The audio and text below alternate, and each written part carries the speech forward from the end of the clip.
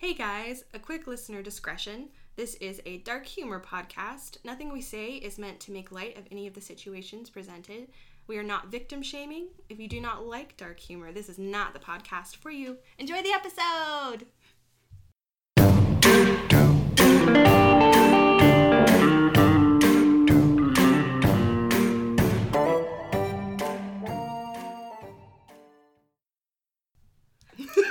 I'll splice it. Sounds good.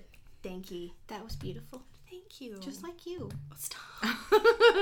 I will not. I can't handle this. I think you can. Definitely can. Hey guys, welcome to our podcast. And welcome to Death Becomes Us. Hello. That's Krista. That's Talia. Hi. Hello. We're here again. We are. For another installment of Your Worst Oh, Nightmares. fuck my life. For real. Why do we do this? I don't fucking know. I went down, because we'd be talking about this whether or not we were recording or not. It's That's true. why. It's true. You're right. That's exactly why we do this. Okay, but I listen. Listening. Do you ever, okay, so I saw the thing I'm talking about, person I'm talking about today. Yeah. I saw a clip of it, Ooh. and it intrigued me, so then I was like, color me intrigued. Yes. And so I looked it up, and I regretted all my choices. It was one of those. All the time, actually. I'm just sad. Yeah. Yeah. Same. The things we talk about are usually sad. Yeah. It was just a weird... We've talked about this. Mm-hmm. I think we talked about it last week, maybe the week before. How there's a weird disconnect from cases that were long ago. Oh, yeah. It's easier to versus talk about. Stuff that's really recent. This is really fucking recent. Ooh. So... I guess I'm here for it. I guess I have to be. You have to be. Yeah, I go first. Okay. I don't know if you know this topic. I hope we didn't choose the same one. I don't think we did. I really doubt it, because Okay, mine good. is older. Okay. So, Okay. we might have broken our streak. We were gonna try and keep it alive. I know. It's fine. But when I asked for your hint, guy and very creepy was not very helpful. I said super gross. Oh, super gross. That's right. Super gross. That's true. A That's lot not of helpful. guys are super gross. That's so- true. This is next level gross. Oh, good. It's the clip I saw. We'll get there. Okay. I don't want to spoil it. We're getting ahead of ourselves. We are. Sorry. It's fine. The person I'm talking about today is Pazuzu Algarad. That is one hell of a name. Yeah, not a given name. Okay. Makes more sense. Gave himself. Have you heard of him? Off the top of my head, no. Maybe Fair. if I hear things, Maybe. it'll jolt something free, but Oof. hopefully not. Oh, okay. Either way, I'm about to learn. Yes, you are. These notes are a mess. It's fine. I am also a mess. Same. Now, okay. So I saw the clip. We'll talk about in a bit. Mm-hmm. And then I researched online, and there was very little online. Yeah. Article-wise. Enough to... Piece together all the information. Right. Or give an actual story. It would have been 2 minutes long. Oh, I would yeah. have been these bad things happen. That's it. That's my turn. You go. You go. So I found a 5-part documentary, though, that has plenty. a lot. Mm-hmm. So Did you do one of those things where you watch the documentary and took notes at the same time? right, yes. Every time I end up Yeah. doing a case that I watched in a documentary, I'm always like, why did I not take notes? Why did I just leisurely watch it? Yeah, I took notes while I watched. So the notes are presented to me as the episodes were presented, if that makes sense. The timeline is following the same as the... Yeah. Gotcha. Yep. Okay. So I'm gonna do my best. It's great. Okay. I love it already. Okay. Pazuzu Algarad. Side note, do you recognize the name Pazuzu? Pazuzu. Like the gum? No. No? Pazuzu is the demon in The Exorcist. Oh. Shit, right? Okay. Yeah. Oh, shit. Mm-hmm. I did not correlate. Just throw that out there. That's the kind of person We're dealing we're with. dealing with. That's cool. I Okay. like possessions. Yeah. We love a good possession. The way your face just now. Just like, what? After I said, yeah. I meant it like stories. In the vein of horror films. Yes. Possession movies are some of my favorites. Oh, yeah. Just because they're like genuinely creepy. Right, they're absolutely terrifying. Yeah. So they're some of my favorites, which is funny because a lot of people are like, I'll watch horror, but I won't watch Possession. And I'm like, fair. For you, it's Ouija boards. Oh, yeah. You were like, no. That's me. No Ouija boards. I say goodbye before we even say hello. Truly. That's fair. That's how it works. I support that entirely. I have a Ouija board dish rag, and that's the closest I'll ever get. I have Ouija board overalls, and that's the closest I'll get. It's the closest we get to Ouija. 100%. I'm fine with that. All right.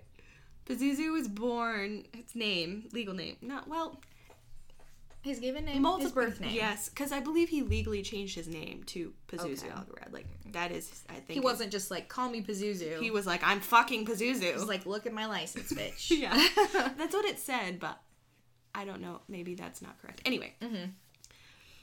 Given name, birth name, is John Alexander Lawson. He was born August 12th, 1978 in San Francisco, California. Ah, good old Cali. Good old Cali. Okay. So, fast forward a little bit. Okay.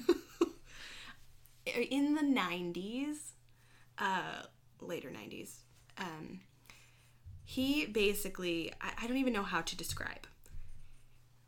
You know, there's those personalities that other people are attracted to and are drawn to, right? And it's like the ringleader of the misfits. Okay, yes. He is that person. Okay? And he basically has this group of close friends, and they all hang out at his house because they're a cult. I'm not throwing it out of the realm of possibilities. Just saying. His house is the party house because he basically runs it. Gotcha. There are no rules. It is a no holds barred party. Oof. Yes. Okay. Yep. Okay. And I mean like super fucking disgusting, nasty shit. Gross. Yes. I already don't like it. Like dead animals everywhere that he has partially eaten. What? Feces everywhere. Urination. People don't use the bathroom. They just fucking go in the corner. I don't know why. Oh my god, that's so gross. Drugs galore. He has multiple girlfriends that he calls fiancés, and they have orgies and these crazy parties, and he's super aggressive and like, oof. Just goes buck wild. Buck fucking wild. I'm not into it. Yeah. Yep. Oh no. And I don't like. I wish I could really just hit home how gross it is. Yeah. It we'll get anyway. You're obviously shook. All right. 2009, a man, Josh Weltzer, goes missing. Goody. We all know where this is going, by the way. Oh, yeah. Not anywhere good. No. And then he isn't reported missing until February 15th of 2010. So I think he went missing in like July or August of 2009, and then wasn't reported missing until February. That's a long time. It is. And there is like, so he...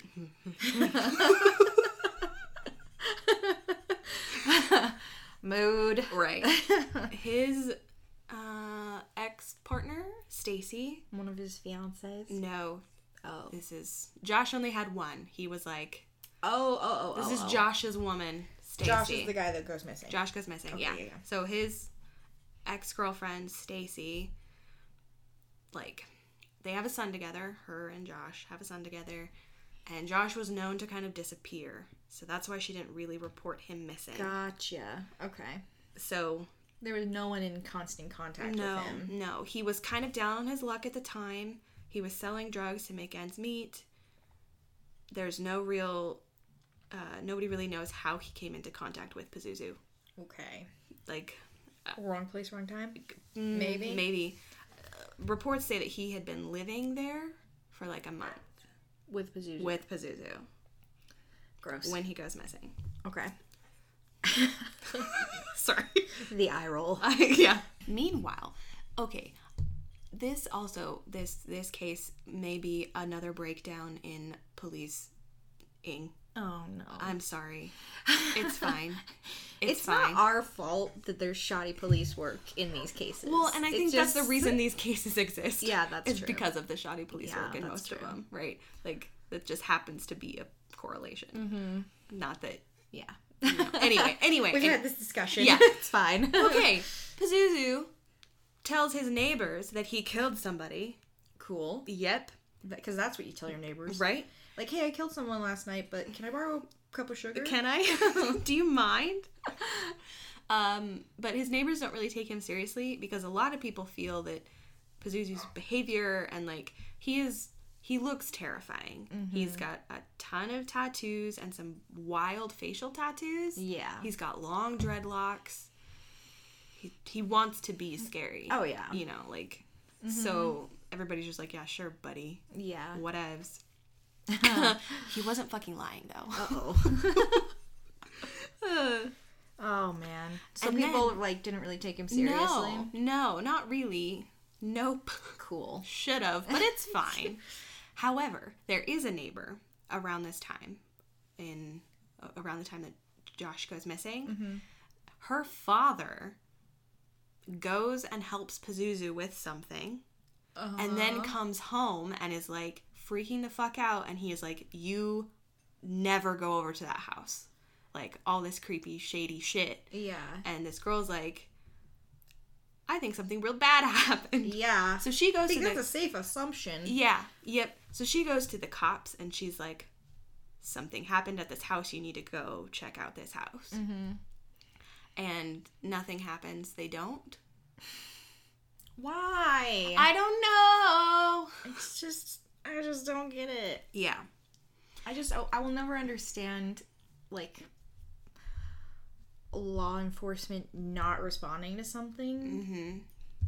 Especially because you read about some of these cases where they have hundreds of false leads and whatever, and they follow through every on all of them. One, even though it's ridiculous. Right. And then there's other times where they get a report and they just don't even bother. And it's like, why? Oh, also, what better thing do you have to do? Right. I forgot to mention, I'm pretty sure we're in one of the Carolinas now. They've moved. They're no longer in San Francisco. Yeah, they live. It's called Nob Hill. The house. They could never find parking in San Francisco. Right. We literally drove around for like 45 fucking minutes before we found a spot. I was like, really? I hate How does anyone live here? They walk. Yes. Take the bus. Yep. Or something. Public transport. Yes. Yeah. Anyway, they're in. I'm pretty sure it's North Carolina, but I could be wrong. Mm-hmm. One of the Carolinas for sure. A Carolina. And it's a smaller town. Yeah. So, and there's a very, like, pervading mythos about Pazuzu in the town. Like, everybody knows about him and knows he's kind of creepy and all this shit. Small towns, that tends to happen. Which then, why would the police not check it out? Yeah. I don't imagine if they have already, a lot like, of whispers about this person. Right. Then why would you ignore a phone call? I don't fucking know. Cool, man. You're great at your job. Yeah. I don't know. And then there are, like... So Pazuzu has his close-knit group of friends that he does a lot of things with. Mm-hmm. And then there's a couple of other friends that float in and out, whatever. There's this girl, Sylvia, who is suspicious of things. And she's pretty sure that they killed somebody. Yeah. And so she straight up PIs this and gets her phone, puts it in her pocket, and, like, records a conversation. Damn. Between the friends. Mm-hmm. And she's, like, asking them what happened and all this stuff. And they like, basically confess that they murdered somebody and buried the body. So she takes that to the police and is like, yo. Pay attention to this. And they dismiss her because she's a drug addict. Oh, my God. Oh, my God. I know. It's fine. It's not fine. It's like she may as well have been in the room when it happened. Right. And they still wouldn't believe her. Even believe what she says. Right. Right. And Does this come back to bite them in the ass? Can I ask that at least? Not really? Like, are there repercussions for the police for missing this shit? Not necessarily repercussions, but like, yes, they eventually found out that they shouldn't have ignored these claims. Okay, yes, good. Yes. Even if there's not repercussions, like if people find out that you ignored something, they're gonna be pissed. Right. Oh yeah, absolutely. Yes. That's what I wanted to know. Thank you. Don't worry about it. Okay. So Stacy, remember Josh's girlfriend, has reported him missing. That was on February 15th. Eventually, February 23rd, they do finally get a search warrant to go and check out Pazuzu's house. I don't know what all the warrant entailed. I believe I'll talk about it a little bit later, but like nothing comes from this, and I'll tell you why in a bit. Okay. Sounds good. Right. Set it up. Yeah. So search warrant, they search the home, nothing. They don't see any like crime having taken place. So they leave. They're like, this place is a fucking shithole. Yeah. But like, carry on. Yep. May of 2010, Pazuzu's mom, who lives there with him. And just endures all their ragers. I fucking guess. Oof. I'm not sure, but I guess, because she lives there and it still happens, so. I wouldn't want that son. Fucking same. Yes. So, what happens to his mother? She files domestic violence charges against Pazuzu and his girlfriend. Oh, shit. Yep. Like, against her? Yeah. So, like, they attacked her. Oh, no. And, like, choked her out shit. Damn. Yeah. But then she drops the charges, like, doesn't want to move forward with anything. I don't know. It's fine. It's fine. It's suspicious is what it is. Don't be suspicious. Don't be suspicious. All the TikTok videos. Yeah. It's a lifestyle. I cannot. Well, it's fine. It's fine. I cannot tell you the amount of lesbian TikToks that have graced my page. You're just like, yes. Because they all post thirst traps. What am I supposed to do? It's fine. You fall into it. You can't help it. I'm not saying you specifically. I mean, me too. That's how they get you. It was like that one I sent you the other day. My husband makes me on the couch. I fucking died. I died. That was funny as fuck. I was like, I'm fucking called out. That was made for me. For real. It's fine. Anyway, October 2010. Okay. Pazuzu is arrested in connection with the death of a 30-year-old man, black man named Joseph. Cool. So, Pazuzu and his friend Nicholas Rizzi pick up Joseph at a convenience store, and there is no, like, I couldn't find anywhere about, like, how or why Joseph went with them, because he didn't know them. Yeah. I don't know. I don't know. But he went with them. Maybe he was threatened. Maybe. Because I probably wouldn't go with people I don't know unless I had a damn good reason. Yeah. And there was some fucking fake-ass story about... Sounds fake. Sounds fake is fake to me. That they were gonna go, like, target practicing in the woods, whatever, and they're, like, on this bridge, and Rizzi, Pazuzu's friend, from what I understood, basically tries to shoot Joseph. The gun jams, so he goes and gets another one, and then shoots Joseph. And Joseph just chills? I don't know. Somewhere it said he was blind, but I don't know. Okay. So maybe he was blind and just a lot of plot holes in this story. Dude, I was like, what? Why? You gotta love that when you're reading something or trying to do notes and there's a name and you're like, where did this person come from? Yeah, the documentary mentioned that he was blind, but yeah, I don't know how much or in what capacity. Could he not hear? Because the gun would have... I don't know. Okay. Well, and I don't know if like, maybe he was drugged or something. Oh, right. Well, and I guess if they said they were going target shooting, yeah, he would but be if like, he's blind, okay. why would he go? I don't know. He can't shoot a gun. No. but it never was really like so weird mentioned after that he was blind. Just the one time. So I don't know, like maybe he wasn't that blind. Maybe he was like partially blind. Yeah, because it seems like he was at the convenience store by himself. Yeah, which I guess blind people can do. You can do shit. Yeah, they can. So I don't know. Regardless, Joseph ends up dead. Yes.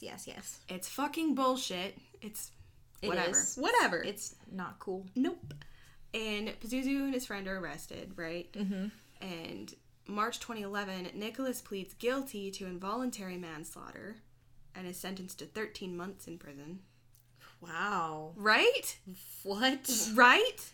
13 months? Pazuzu doesn't even go to jail. What the fuck? Blank stare off in his face. The sound of silence is playing in my head right now. Just on a loop. True. I don't know. I don't know how this happened. I don't know.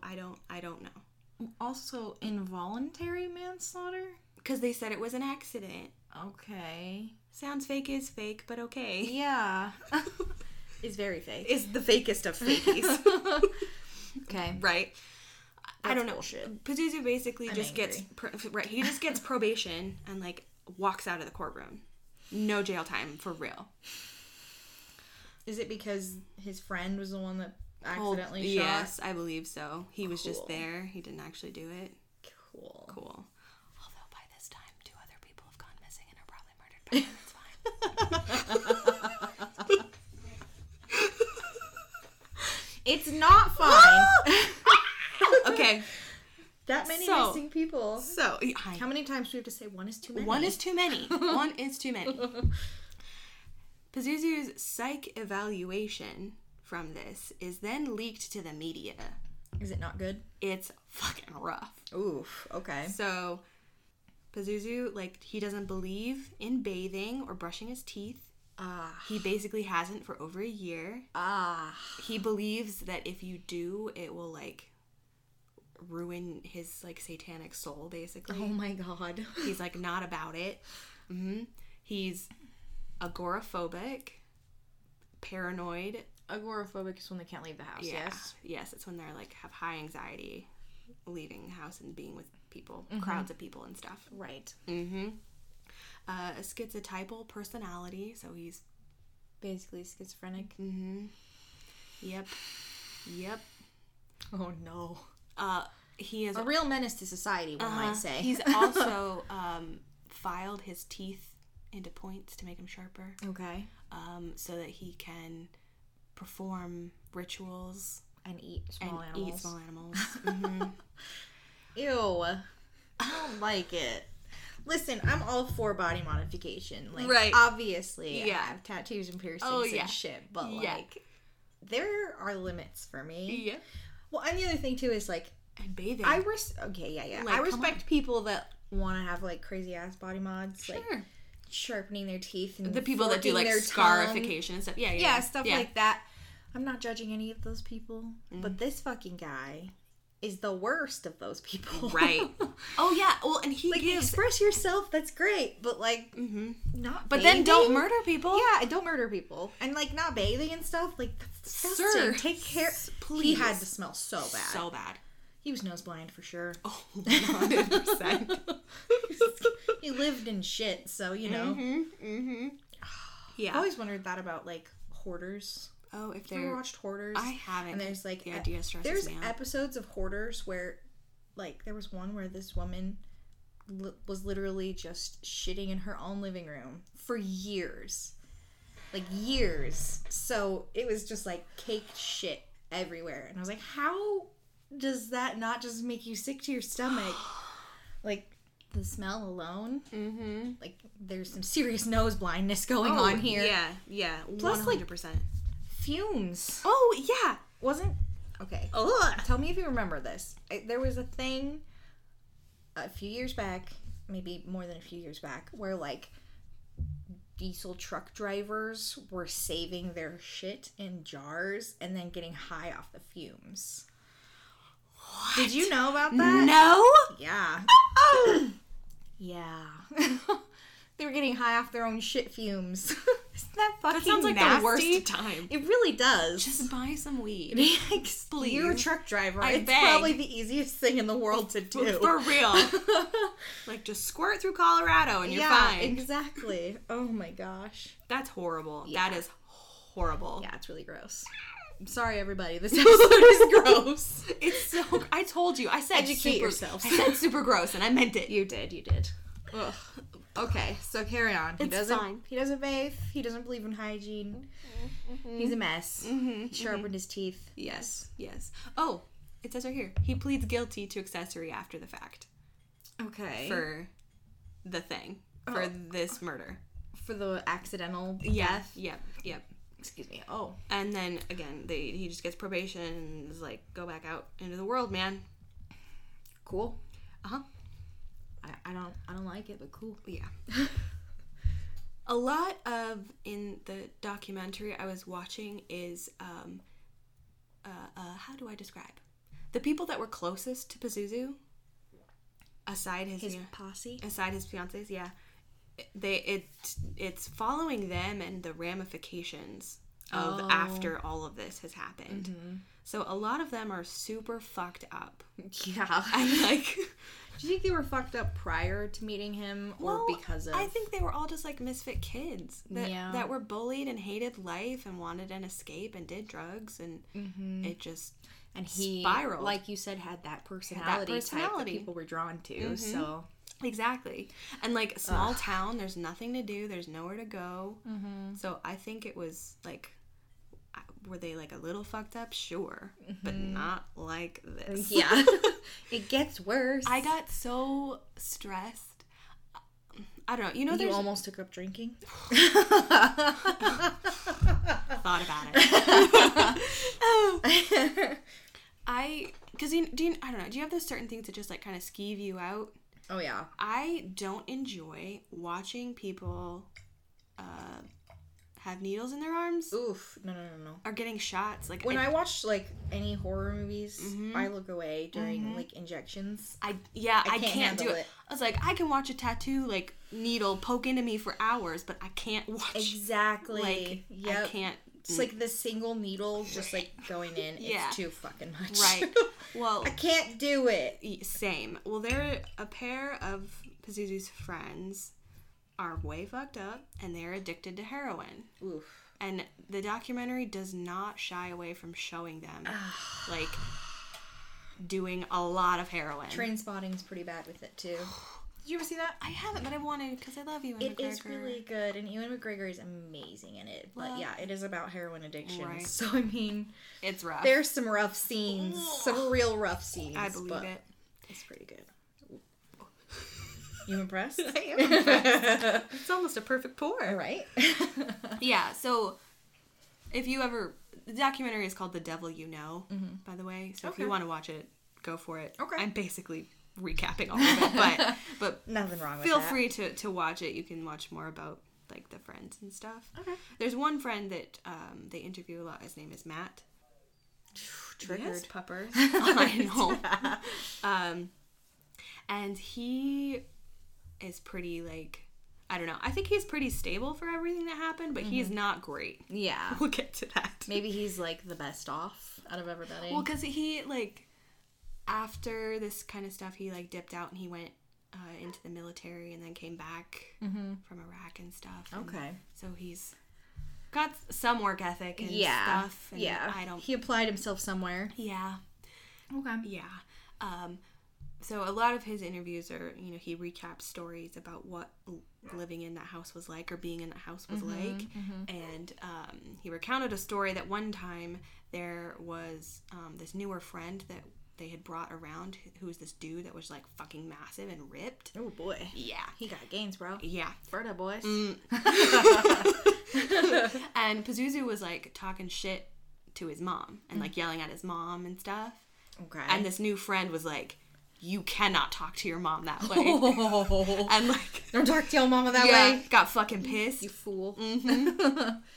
So Pazuzu took his friend Matt into another room and was like, let's fucking kill this guy. Jesus. Like, let's just do it right now. Because he fucking badmouthed you? Yeah, because he told you to respect your mom? Jesus. Right. Okay, Pazuzu. Okay, Pazuzu. And a lot of his personality, from what it seems, is that he was very good at making other people do what he wanted. Right? So a lot of the crimes he committed or... some manipulation is he involved other people in it. He just didn't go do stuff himself. He wanted to make other people do it. So Charles Manson shit right there. Oh, yeah. Yep.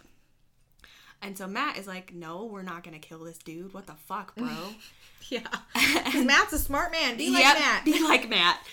And Matt goes to this new friend who's ripped and is like, hey, let's go. Like, we're out of drinks. Let's fucking go get drinks. Smart man. So they leave and Matt's like, bro, you gotta go. Like, he wants me to kill you. I'm not joking. Fucking get out of here. And in the documentary, he was like, I've never seen him again. Damn. So, like... Got the ripped dude or Pazuzu? The ripped dude left. He got the hell out of Dodge. Got the hell out. So he's like, I'm gonna go to the other Carolina. Right. Still be in Carolina, but not this one. Yeah. Meanwhile, this friend Matt, he has gone to police a couple of times to try and be like, Pazuzu's not a good guy. Pazuzu's not good. Shit, it's not good. And let me guess, they didn't listen to him. Not for a bit. October 2014. Oh. So that's... Oh, boy. Like... Not that long ago. Right? But it's 5 years since Josh has been missing. Yeah. Right? Mm-hmm. And multiple people have gone to them and been like, hey, something is going on at this house. Go look at this house. Do you think maybe there's a possibility that the cops were scared of Pazuzu? Maybe. Well, and if people continue to report him and his house and what's going on, and they continuously ignore it, maybe there's something else at play. Right. I could be wrong. Right. I could be wrong. I don't know. Pure speculation, but yeah, I have no idea. And maybe they were trying to get evidence. I don't know. I just feel like multiple witnesses coming forward, like his mom, the neighbors. That's probable cause. Is that not probable cause? It seems like probable cause to me. Yeah. Yeah, I don't know. So maybe they were trying to get enough probable cause to get a better search warrant? Yeah. I don't know. But even without a search warrant, they should still be checking out reports and stuff. We will fucking get to that. Okay. Right. October 2014. Yeah, super fucking recent. Yeah, that is not that long ago. Oof. I got so skeeved because I was like, I remember that year. Yeah. I remember things that happened in that year. Jesus Christ. It's like sometimes when we talk about these stories and it's like in the 90s, I'm like, I was a little kid, so I don't remember the 90s, you know? Right. I think maybe that's what it is. Probably. Maybe the whole like thing with the disconnect is that the older years, you have no relation to them.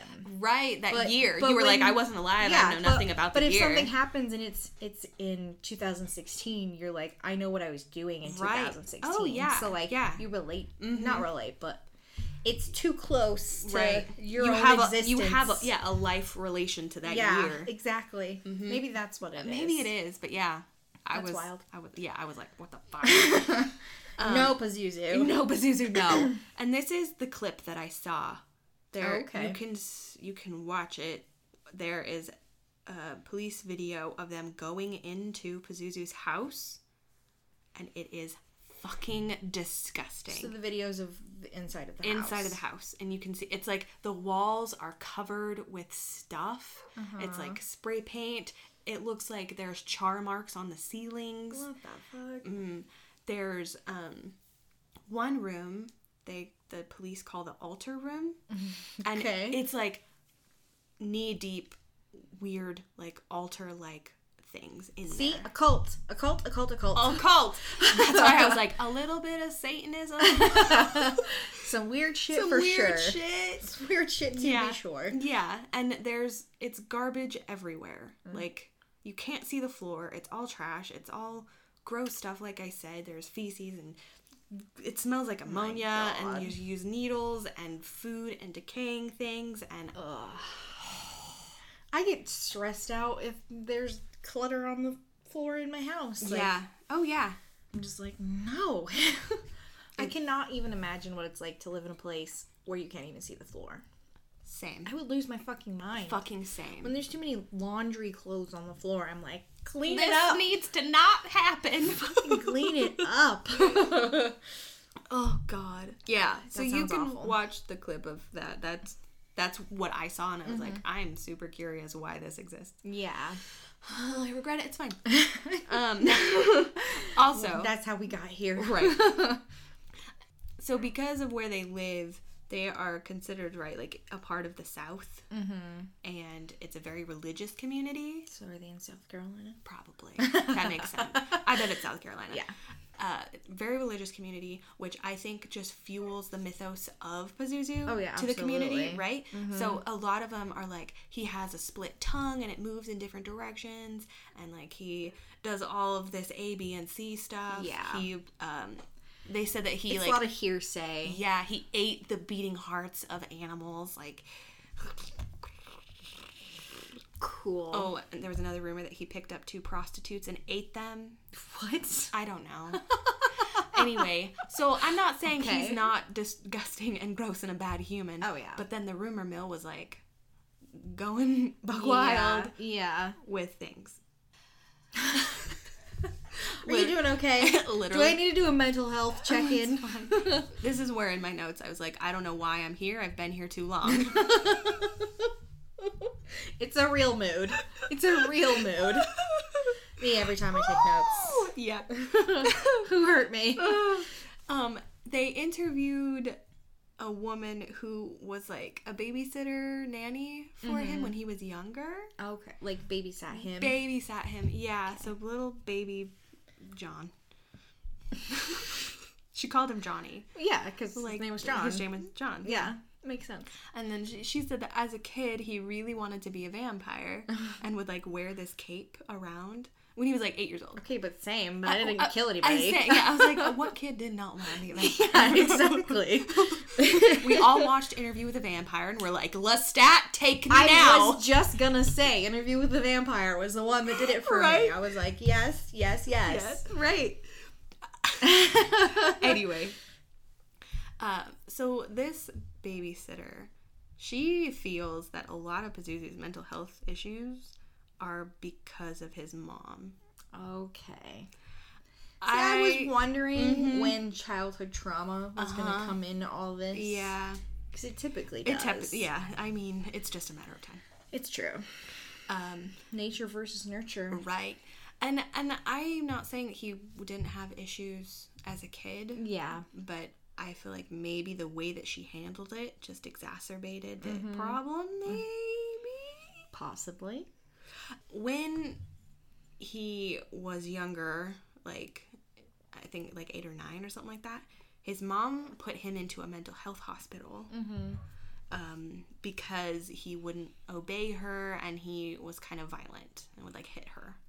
Okay. Which I get that behavior is bad, but you need teach. Yeah, I was like, and I don't know. Don't be like, I can't handle you. Go to these other people. Right. Instead, you teach your kid why like that behavior is not good. Bad. Right. Yeah. Yep. Sorry, you can't be bothered to teach your fucking child to treat you with respect. Right. Well, and then this baby not said, that I'm victim shaming. Oh, just saying. No. I'm just saying, like, as a parent, that's not how you should handle that behavior. Right. Well, and I'm sure it's scary as a parent dealing with a child like that. Yeah. But still, that's true. That's not, I don't know. Yeah.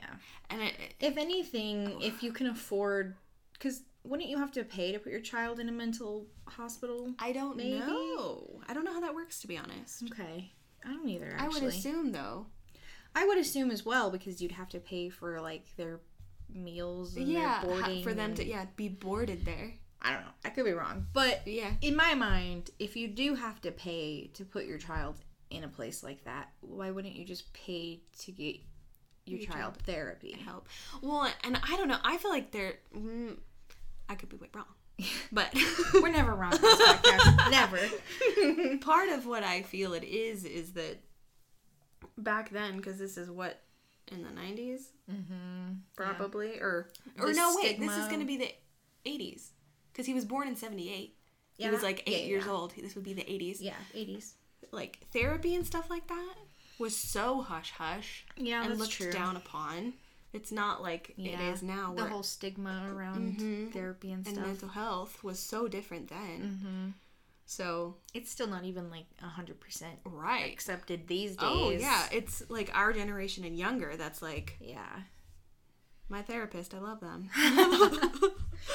If I could have a therapist, I totally would. I'd go to one of those ones that has a dog. Oh, right. I love that. Me too. Just like pet a pooch. Pet a pooch. While I talk about my feelings. Yeah. I love it. Anyway, he went to a mental health facility. Yeah. She sent him away. Yeah. And then the babysitter also said that his mom was like a habitual dater and would just date a lot of men and wasn't around that much and drank a lot. And I don't know. Can relate. Can definitely relate. And I don't know if that's heresy because it was just the babysitter that said it. Nobody else really mentioned that. Yeah. Well, and I guess she might have a better understanding of that since she was the babysitter. That's true. Like, if she's the one that's always being called to babysit, she would know that his mom was always gone. On dates. Yeah. Whatnot, what have you. Eventually, he drops out of school. I don't think he finished high school. I think it's around then is when he dropped out. Because he was, like, heavily bullied, you know, called names and things like that. And then he fights with his stepfather all the time. You know. It's not good. Not great. Not a good childhood. Yeah. And so I think after he dropped out, that's when he started Pazuzuing. Pazuzuing. When he, like, changed his name, changed his appearance, wanted to be scary.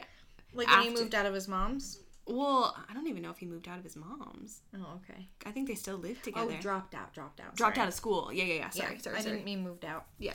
I got confused. No, you're fine. So I think that's when that all started to happen, is when he was sick of people and, like, wanted to be the sick of people's shit. Yeah, he wanted to be the big bad. You didn't have to go that hard, bro. No. You could have just gotten the tattoos and the body mods and let people say what they want to say. Called it good. Yeah. Well, and then... Not shit all over your fucking floor. Dude, for real. And I don't know where this, like, weird shift happened, because if you ask the neighbors about Pazuzu and his mom and, like, that house, she used to keep it immaculate, the mom. Like, it was very clean, spotless house.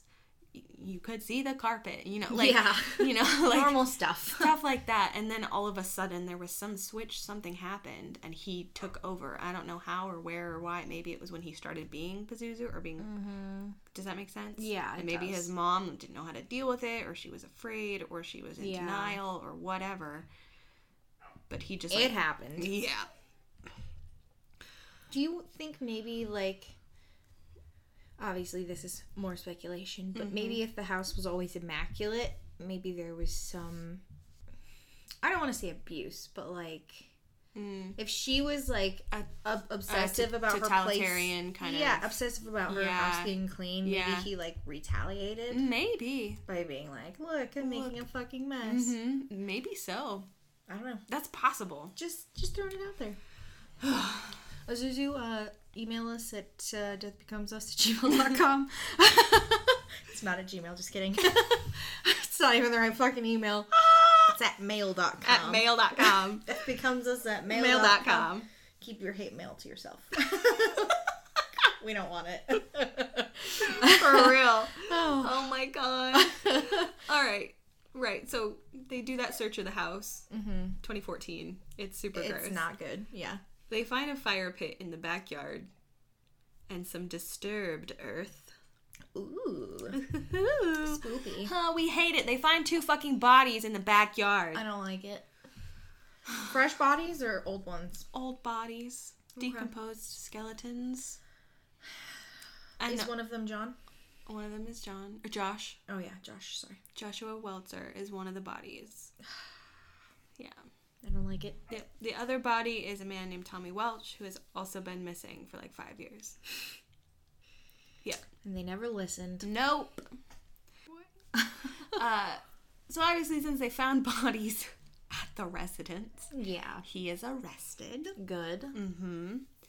And in 2015, he is transferred on a safekeeping order from one prison to another prison because with his fucking shark teeth, he tried to bite his own arm and kill himself in prison. Cool. You don't get out that easy, bud. Yep. So, safekeeping order, they transfer him, but the safekeeping order itself is sealed, so nobody really knows what it says or why. Yeah. So, it's just a rumor that he was trying to bite his arm. Yeah, okay. It's not really confirmed. Oh, okay. Rumors and speculation. Probable speculation. While he is in prison, so within a matter of months, the house is condemned and then demolished, which is fine, whatever, I guess. I mean, what else would they do? Right. Oh, yeah. Well, I think at this point, you can't even see the carpet because of feces and stuff, you may as well just demolish it. Oh, yeah. There's no, like, remodeling. There we go. Yeah, absolutely. I was just stressed that it happened so fast, I guess, because... Yeah. Evidence, yeah. I was like, what else happened in that house, though? There could be more evidence for other crimes. Yeah. That's true. So that was my, like, that was really fast. But whatever, the house is condemned, it's crushed. Yeah. The neighborhood holds a party. They're like, finally. Fucking bless. You think they could smell that house on the street? I don't know. Or from their houses? I would imagine at least the next door neighbors would be like... Right? Yeah. Yeah. Yep. Me too. October 28th, 2015. Okay. He is found dead in his cell. Oh, darn. Oh. Yeah. I'm not that disappointed. No, same. He can go. He can fucking go. Yeah. Like, I'm still upset, though, because he never... From what I understood, he never really confessed to the crimes. He never said why. He never explained anything. So families didn't really get closure. Don't get closure. Yeah. For pretty senseless crimes. Yeah. And pretty random crimes as well. Yeah. They don't seem like there's any rhyme or reason to them. Right. Yeah. Huh. Yeah, so he's found dead. And... They hold a press conference to just, like, notify the media that he is dead. Yeah. And at the press conference, people are, like, asking all these questions, and the detective is like, well, I don't have an answer to that right now, blah, blah, blah. So there's really no answer for any of it. Because they're like, how did it happen? Whatever, And they don't really answer it. Like, he said he had a wound on his arm. So they don't know if it's self-inflicted or somebody else. Right. So that was the speculation, is that somebody else took him out. Mm-hmm. But there's no, I don't know. Yeah. Evidence to any of it. No one can prove it. Yeah, there was no weapon found in the cell with him. Okay. So I think he bit his arm and committed suicide. Okay. That's what I think. Yeah. I think he's kind of batshit enough that he would. Yeah. Because early in the psych eval that got released back in whatever year, 2011, part of it was that he felt he had to do rituals of, like, killing animals and eating them and stuff, or else he would die. Okay. And so I feel like that's just his psychosis manifesting it, that he felt he had to, and, like, it was a full moon when he died. So it's like a full moon. He's like, I'm taking myself out. Yeah. I don't know, though. I could be way wrong. Yeah. And I think he used his teeth. Do you think they forced him to shower in prison? I do. They just hosed him down. Yep. They're like, buddy, it's been years. And he was like, my satanic aura is gone. I'm just gonna take myself out. So he dies, and then his two fiancées that were involved in the crimes, because of course he never did anything by himself. Of course not. Amber Birch and Crystal Matlock, they kind of await their trials at the time. And March 2017. So recent. God damn. Yes. Amber agrees to a plea deal for her part in the murders. She, from what I understand about all this fucking mess, she helped Pazuzu bury Josh. Okay. She did not kill him, but she helped bury him and conceal the body. Which makes her an accomplice. 100%. But, however, she's the one that murdered Tommy Welch. So she murdered him, and then Pazuzu and her and Crystal buried Tommy's body in the backyard. Don't like it. Same. Fucking same. I have dated some shitty guys, but, like, if they ask you to murder or help cover up a murder, they're probably not the one. Probably not. You can pass. Yeah, it's okay to say no. Swipe left. It's okay to swipe left. It's fine. There will be other right swipers. Absolutely. Well, and then this kind of comes out at her plea deal, and it's problematic. It's fine. So. All these other details start coming out during her plea deal trial, her sentencing, her thing. Yeah. Yep. Yep. So it comes out that Pazuzu's mom was present at the time of Josh's murder. Okay. And, like, she, like, heard a scuffle and some, what she thought were firecrackers. Oh. And then, like, came out and was like, what's going on? And Pazuzu was like, not much, Mom. Go back to bed. And then she was like, I gotta go to work. And then went back to get ready for work. And then she left for work. And Pazuzu was like, I'm just gonna finish him off. Don't worry. Like, I don't know. But she was there. She was fucking there when he died. And didn't seem to care. Cool. Yep. And then they kept his body in the basement for a few days. Decomposition. So gross. Yeah. Also, it came out at this plea sentencing.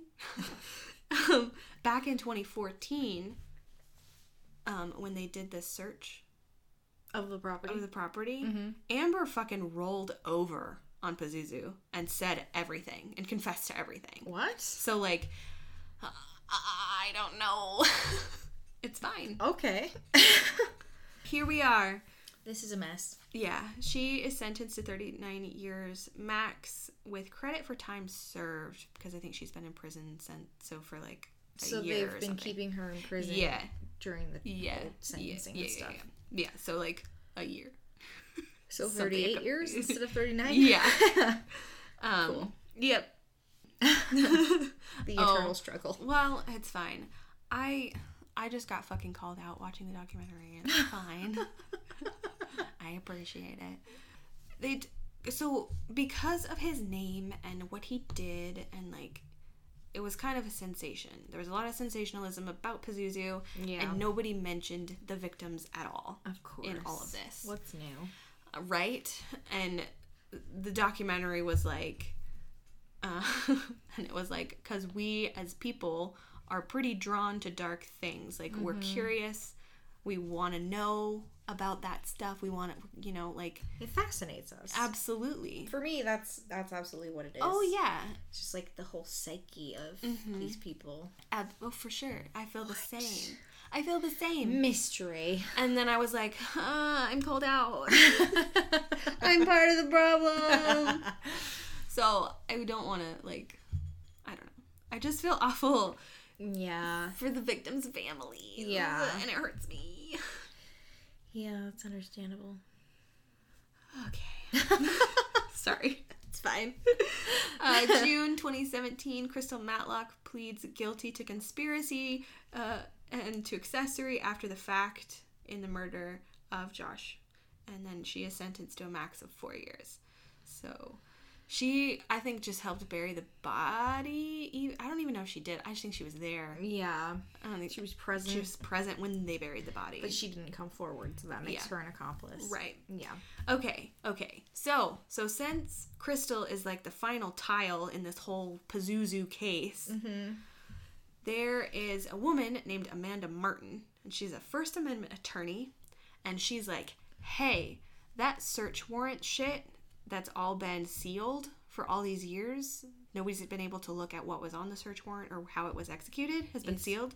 She's like, now that this case is wrapped up, can we unseal that, please? Yeah. And the judge is like, makes sense. Yeah, so it's closed. Yeah. So it gets unsealed. Okay. And this is where everything goes awry. Oh, no. Yes, it's fine. But this is where the repercussions come in. Okay.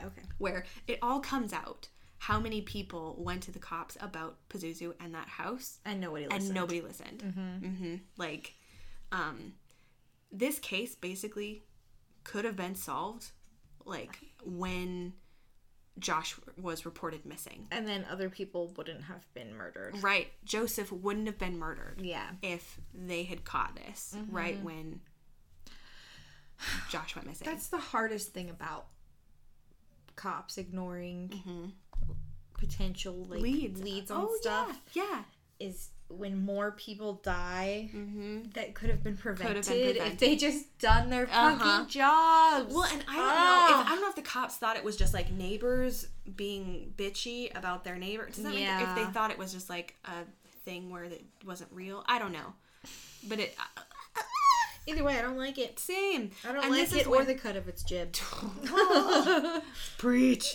And after these the search warrant records that get unsealed, this is when it comes out that neighbor girl went to the cops when her dad fucking buried the body and they didn't do anything about it. Did anything ever happen to the dad? He passed away before all this came to light. Okay. So nothing happened. Yeah. And the daughter was kind of grateful about all that. Oh yeah. She was like she doesn't want to see her dad go to prison. Yeah.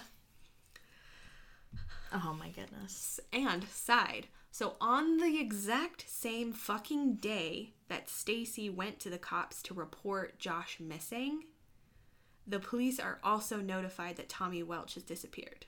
The other body they found. Oh no. So it was like multiple things on the same fucking day about this house. And they didn't take it serious. They didn't do anything about it. Oh, and then in November of 2011, Pazuzu's mom went to the police and was like, hey, shitty things are happening here. Investigate. Yeah. But then they were like, well, can we search your property? And she was like, nope. So I don't know why. I don't know why. What did she expect? Like, you have to... If you don't give them permission to search the property, they can't help you. Yeah, so I don't know what they can't do anything. Right, I don't know what she was expecting, but... I don't either, but I don't like it. Same. I don't know. That's pretty much it. There's nothing else. It's a mess. It's a goddamn mess. And I just feel bad for everybody. Oh, yeah. Like, the victims' families, and then even his friends that are, like, trying to survive. Oh, yeah. Because the two were, like, super fucked up and addicted to heroin.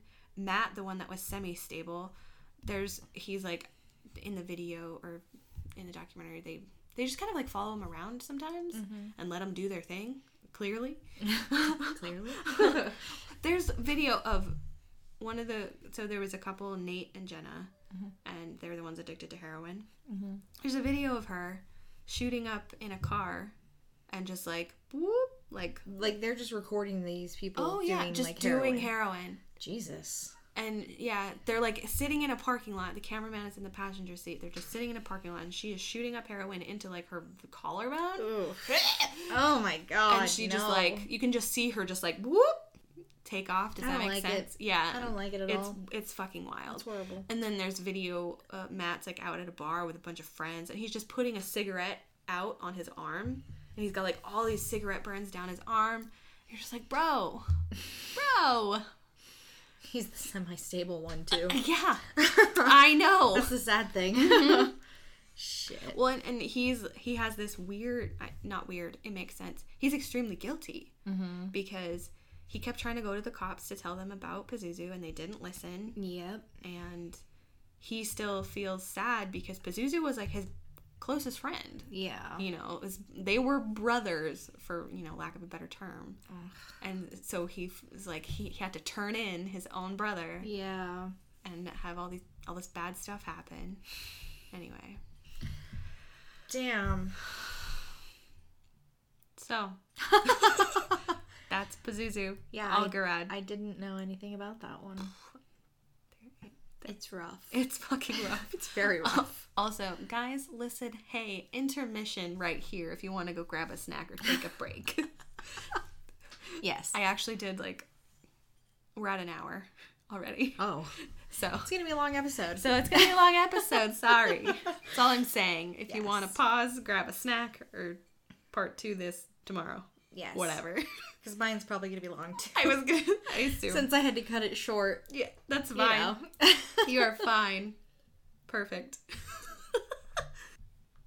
Oh. Jesus. All right. I'm so tired now. You're just emotionally exhausted. Yes. Because, like I said, I watched a couple of episodes of the documentary yesterday. Hello. And then finished today. Oh. So I'm just like... I'm sleepy. I just want to die. Yes. Oh. I'm ready. I'm so scared I'm ready. I'm so scared I'm ready. All right. Well, throw it at me, baby. I don't know if you know this one. When I dove into it, I was like, hell yeah. And then by the end, I was like, that's hell enough. Nah. Well, it's just... I'll explain it. Okay, so the Texarkana Moonlight Murders, a.k.a.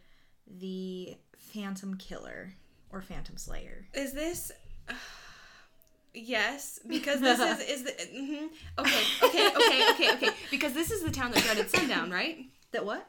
The Texarkana. It's the town that dreaded sundown. It's a movie based on a real event that's based off a movie. Yes. It's that whole, like, twisty. I believe so, yes. It is. Honestly, there was a bunch of stuff about, like, media and whatever, and I was, like, not going there. Mm-hmm. I just focused on the crimes and a few of the suspects and kind of the, like, hysteria in the town. Mm-hmm. I don't... It was so much. It's fair.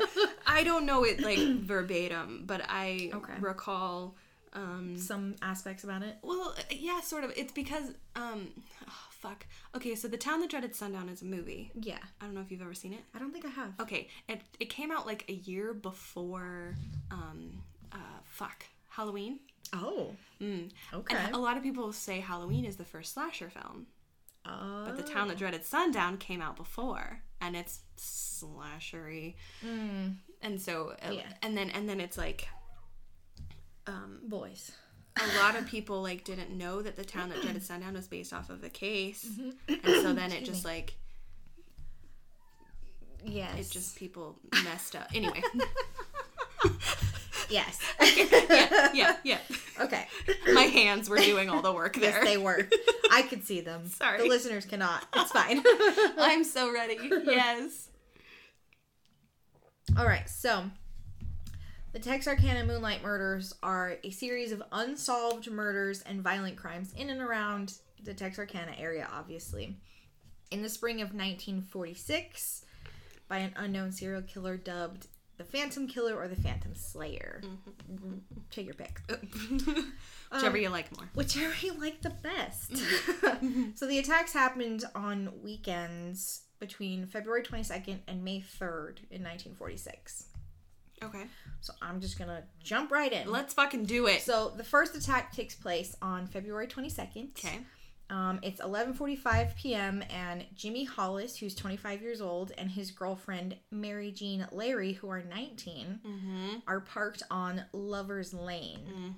Yep, which is a secluded road that's about 50 feet off Richmond Road, and it's an unpaved street. Okay.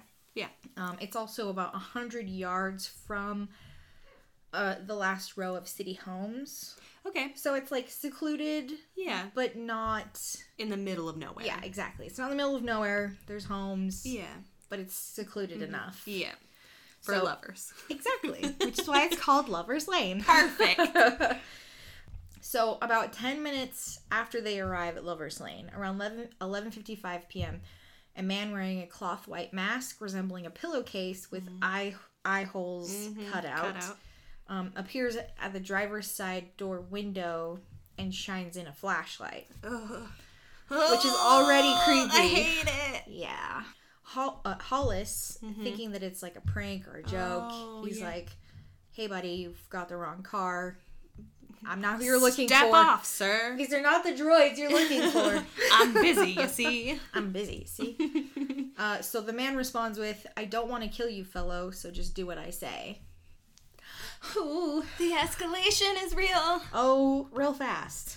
Yeah. So Hollis and Larry are ordered out of the car. They get out through the driver's side door, and Hollis is told to take off his goddamn britches.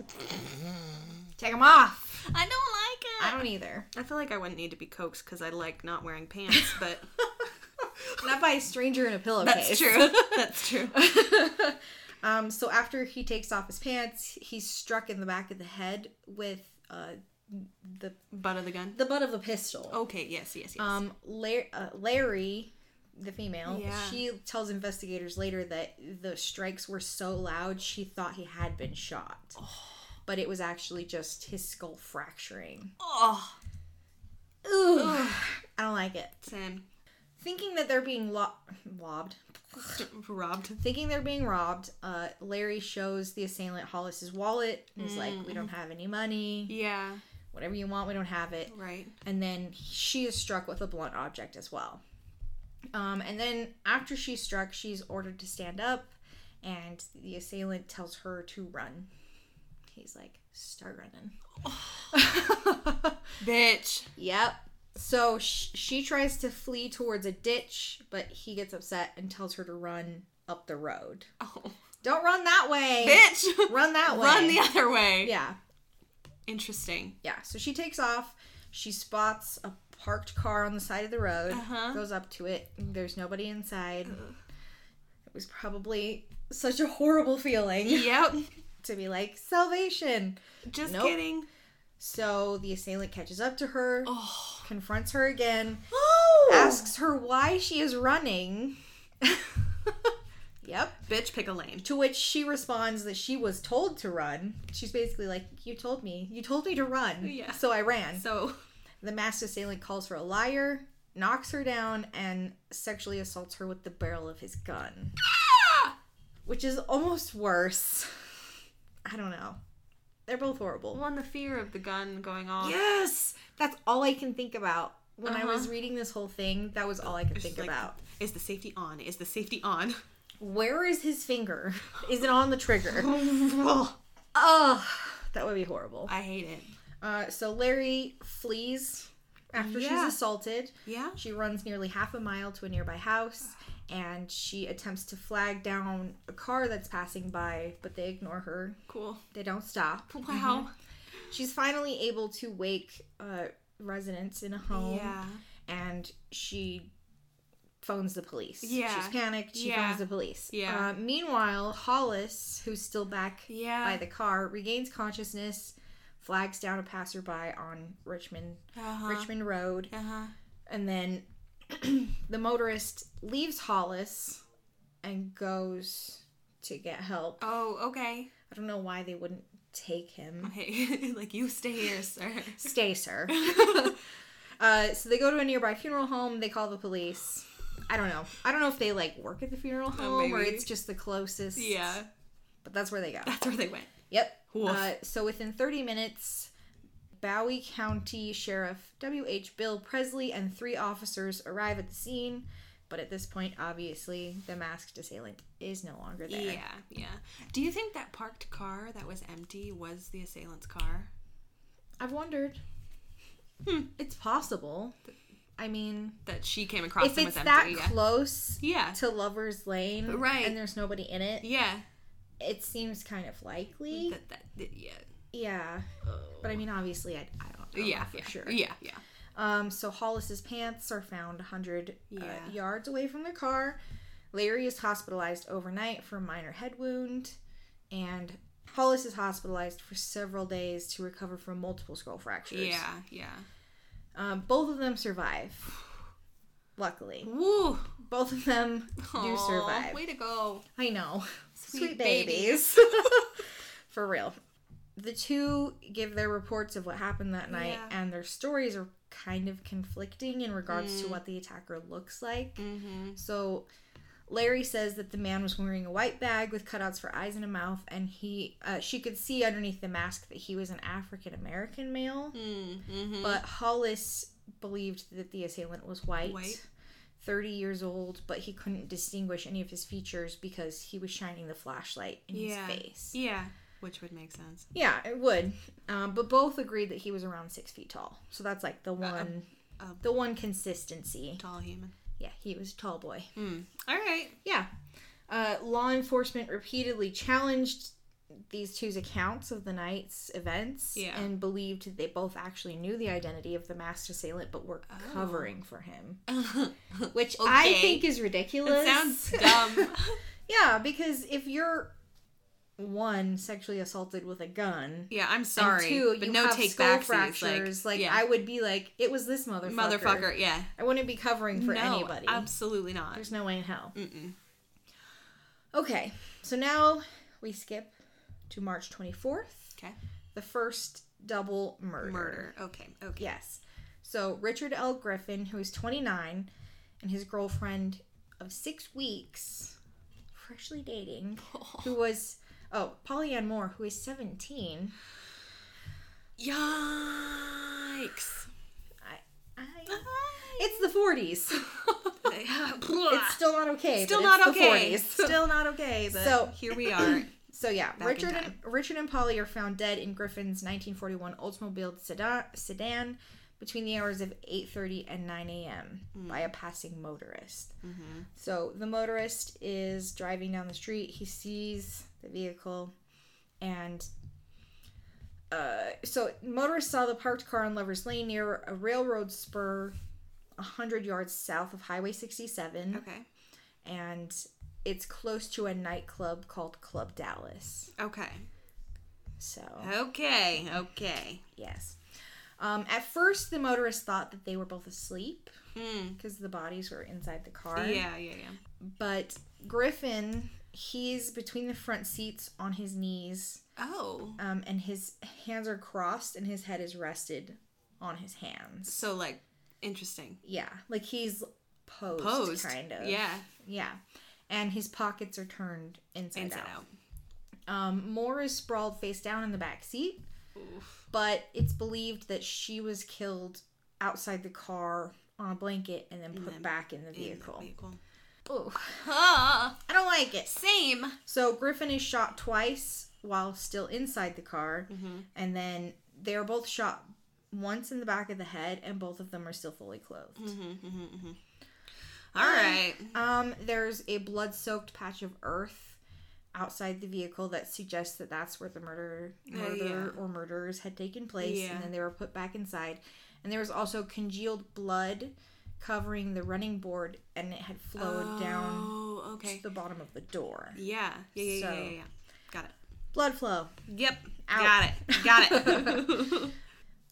I don't know how to say this. A .32 cartridge shell from a gun. Oh, yeah. Do you say .32 just or 32. just 32? I think just 32. I don't know guns. Yeah, it's just because a 22 caliber is .22. Okay, so a 32 cartridge shell is found that they believe was what was used to kill them, and it's shot from a Colt pistol wrapped inside a blanket.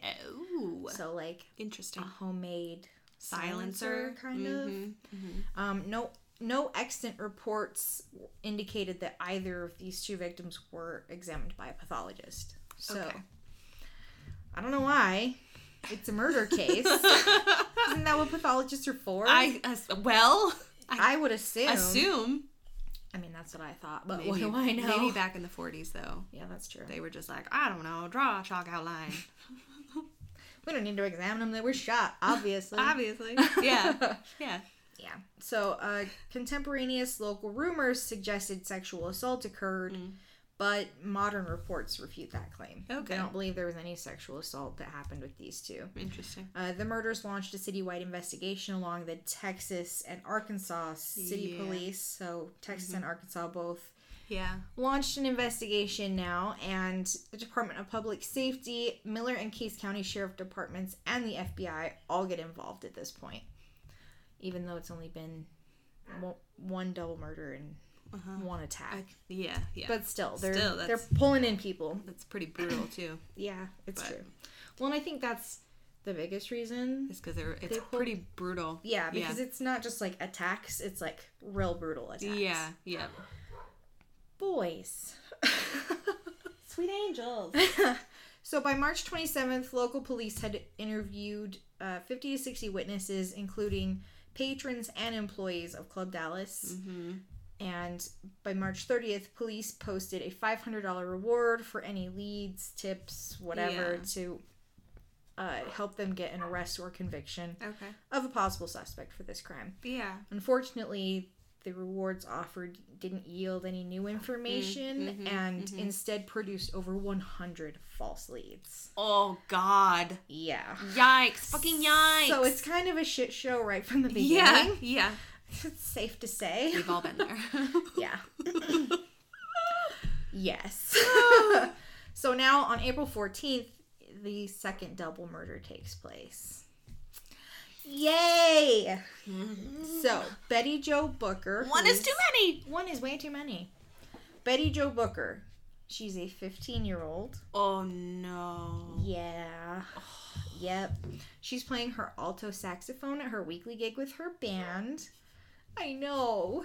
Doesn't it break your heart? She's got like a fucking jazz band? Yeah. Oh. Isn't it adorable? Yes. They even have a name here. It's the Rhythmaries. It's kind of adorable. It's fucking cute.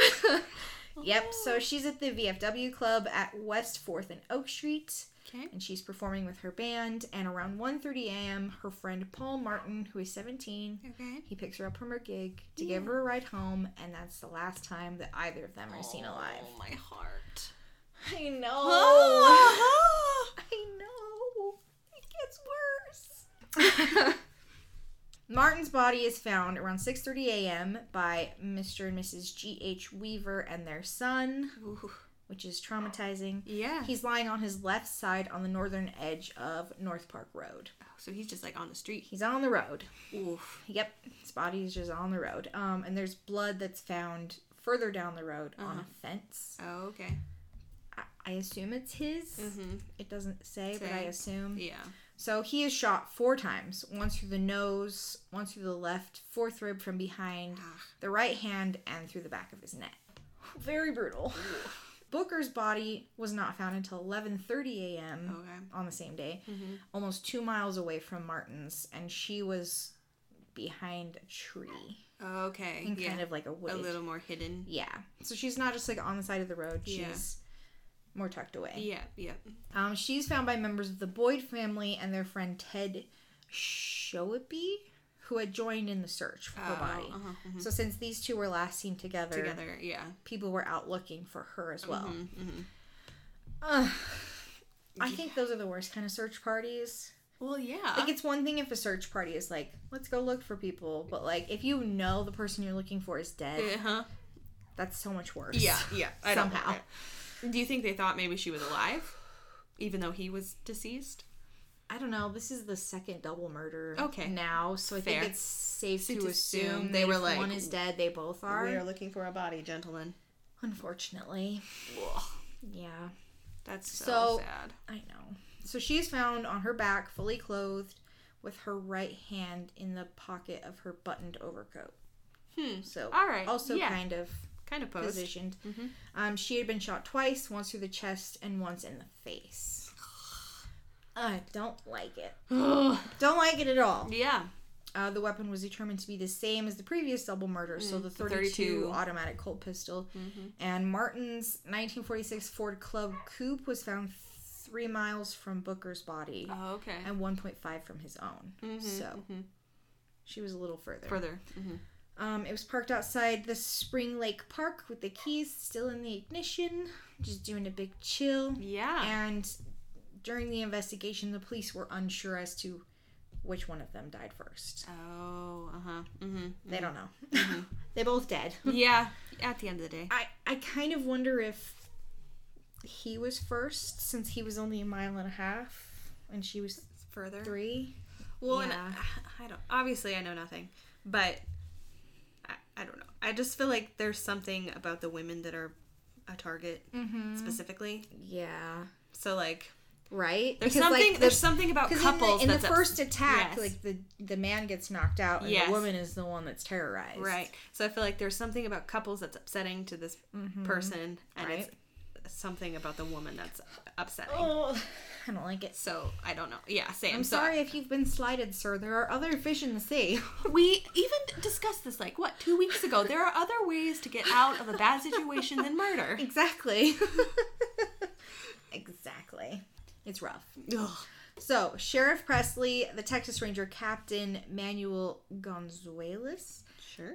he said examinations of both of the bodies suggested that they both put up a terrific struggle. Oh. Which just breaks your heart, because it really does. These two are the youngest ones in all this. Yeah. Like, what was it? What did I say? 15 and 15 17. and 17. Yeah. They're the youngest ones, so... That hurts. It breaks my heart. It's fine. Booker's saxophone isn't found until 6 months after her body is found. Like, they kind of searched for it initially. They couldn't find it. Yeah. But then in October 24th, the same year, still in its black imitation leather case, it's found in an underbrush around the same area as her body. Oh, okay. Which, I don't know why they couldn't find it originally. But here we are. But 6 months later, they do. They just needed a bunch of Hufflepuffs. I guess they did. Everyone needs a bunch of Hufflepuffs. We're good at finding things. Exactly. Exactly. At this point, the reward for information for this individual has now reached $1,700. Mm-hmm. And in my notes, I put, because that worked so well the first time. With 100 false fucking leads. Yeah. Let's just, like, double the money. Double it, yeah. Actually, triple it. It's like 500. It was originally 500. Yeah. So. Yeah. So now, of course, at this point in this community, there were just rumors circulating and all kinds of crazy shit is happening. One of the rumors suggests a local minister turned in his own son as a suspect. I don't know. People lose their shit. Shit escalates. That's all I know. I'm so sad that shit escalates can't be a title option. I know, right? For real. It would be perfect. So, on April 18th, Captain Gonzalez issues a statement to the public verifying that the murderer has not been caught. Mm-hmm. And then rumors created among the public, he says, any rumors that the public is creating are a hindrance to the investigation and harmful to innocent persons. So he's like, don't spread rumors. He's not wrong. He's like, they don't help us and they don't help you. So stop, please. So, please. We beg. Yes. Don't do it. I mean, it's understandable. Like, if people are just spreading all these crazy dramatic rumors, how are the cops ever going to figure out who actually did it? Mm-hmm. So now we move forward to May 3rd, which is when the final crimes take place. Okay. Yes. This one is just a doozy. Okay. I'm already doozed. I'm already doozed. We were doozed the moment we got here. It's fine. Sometime before 9 p.m. on Friday, May 3rd, boys, please. Sweet angels. Virgil Starks, a 37-year-old man. Okay. He's a farmer and a welder. He's in his modest ranch-style home on a 500-acre farm off Highway 67 East, where all these crimes have been taking place. Yeah. It's 10 miles northeast of Texarkana. Okay. His place. Yes. He turns on his favorite weekly radio show. His 36-year-old wife, Katie, brings him a heating pad for his sore back. Bliss, domesticity. Yes. They're just living their life. He's sitting in his armchair in the sitting room just off the kitchen and the bedroom. Mm-hmm. And Katie is in bed, lying in bed in her nightgown. Okay. And she hears something in the backyard. So she asks Virgil to turn the radio down. Oh. You know nothing will. Nothing good is going to happen. No. So seconds after Katie asks Virgil to turn down the radio, he's reading the Texarkana Gazette. And 2 shots are fired into the back of his head through a closed double window, which is roughly 3 feet away from where he's sitting. A mood. Jesus fucking Christ. A real mood. So Katie, she doesn't hear the actual gunshots. Mm-hmm. She just hears the shattering glass. Yeah. and she thinks that her husband dropped something. She gets up Yeah. to go and check. Yeah. See what's going on. Oh, baby. I know. It breaks my heart. So she enters the doorway into the living room and she sees Virgil stand up briefly and then slump back down into his chair. Oh. Yeah. She sees blood, so she runs to him and tries to be like, what's going on? And she lifts his head and he's dead. So her husband is now dead. Mm-hmm. So she runs to the phone to call the police.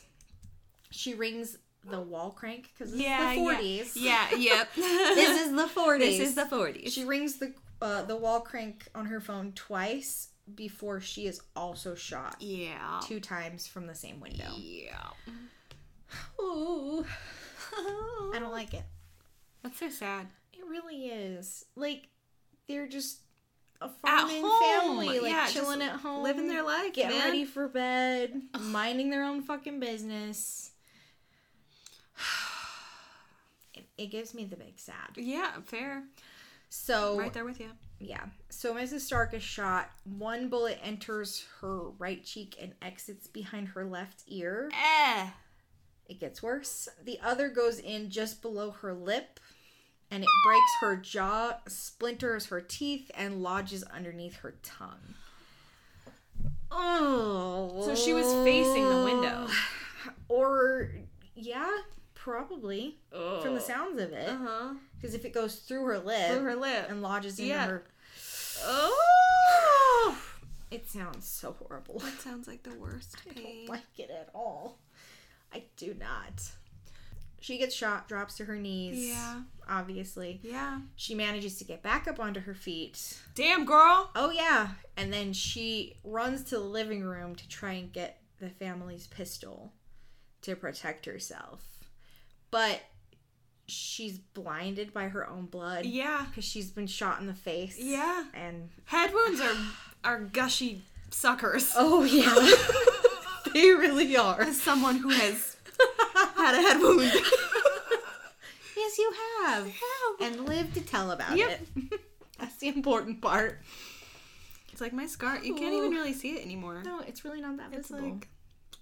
It's really not that visible. I kind of wish it was like super across your eyes. Yeah, I want like a really like it went through, if it went through my brow and like it would look pretty dope. It's fine. It's fine. All right. So at this point, she's blinded by her own blood and trying to find her pistol, and she can hear the killer tearing loose the screen wire on the back porch. Can you imagine the panic? No, I can't either. I don't like it. This is why we are not final girls. Oh yeah, we're not. We are not. No. So at this point, she believes she's going to be killed. She's like, I'm gonna die. This is happening. So she stumbles to the bedroom to try and leave a note. Oh. It doesn't really say if she wrote a note or who she wrote it to, but she wanted to. Yeah.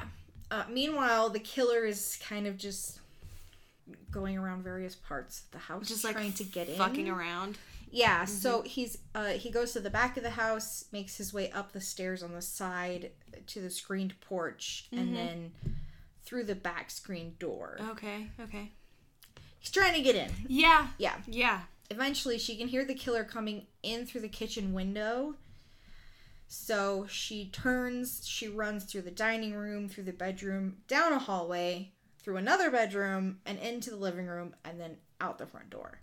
So she's fucking gone. Jesus Christ. She's out. But while all this is happening, she's still bleeding profusely. Yeah. She leaves a virtual river of blood and teeth scattered all about the house and all the way across the street because she's gone. Woo. Yeah. So she's now barefoot, soaked in blood. Yeah. She's still in her nightgown, and she goes across the street to her sister and brother-in-law's house, and nobody is home. Nobody is home. I don't like it. I know, baby. I know. It's okay to cry. Crying takes the sad out of you. Anyway. I cry pretty much daily. It's fine. Same.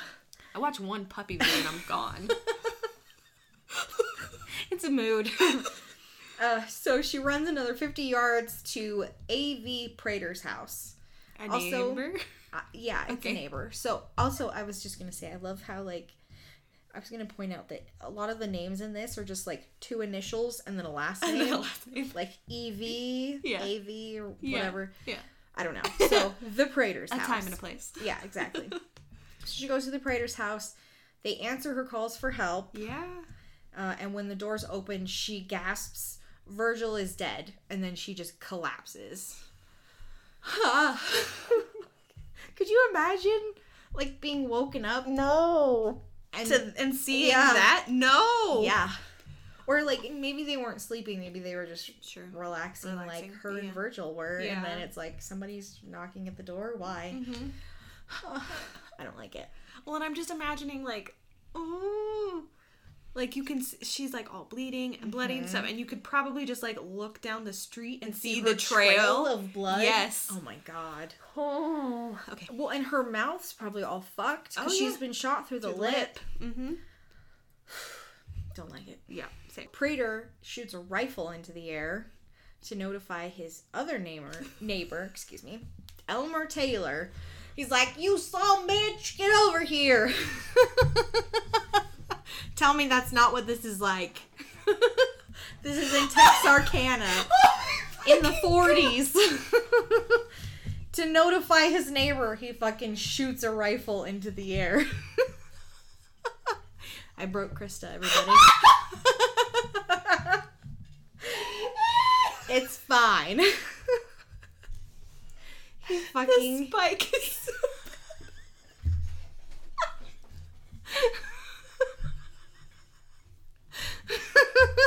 I'm sorry.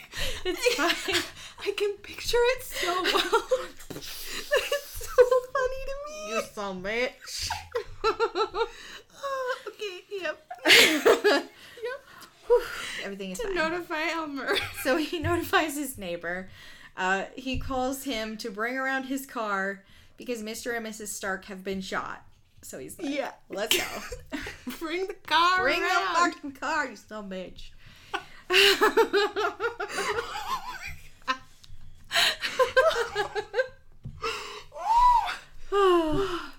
So Taylor, along with Mr. and Mrs. Prater and their baby, ride with Michael Mager to the hospital at 504. Oh, ride her to Michael Mager Hospital. Okay, there we go. Got it. At 503 Wall Street.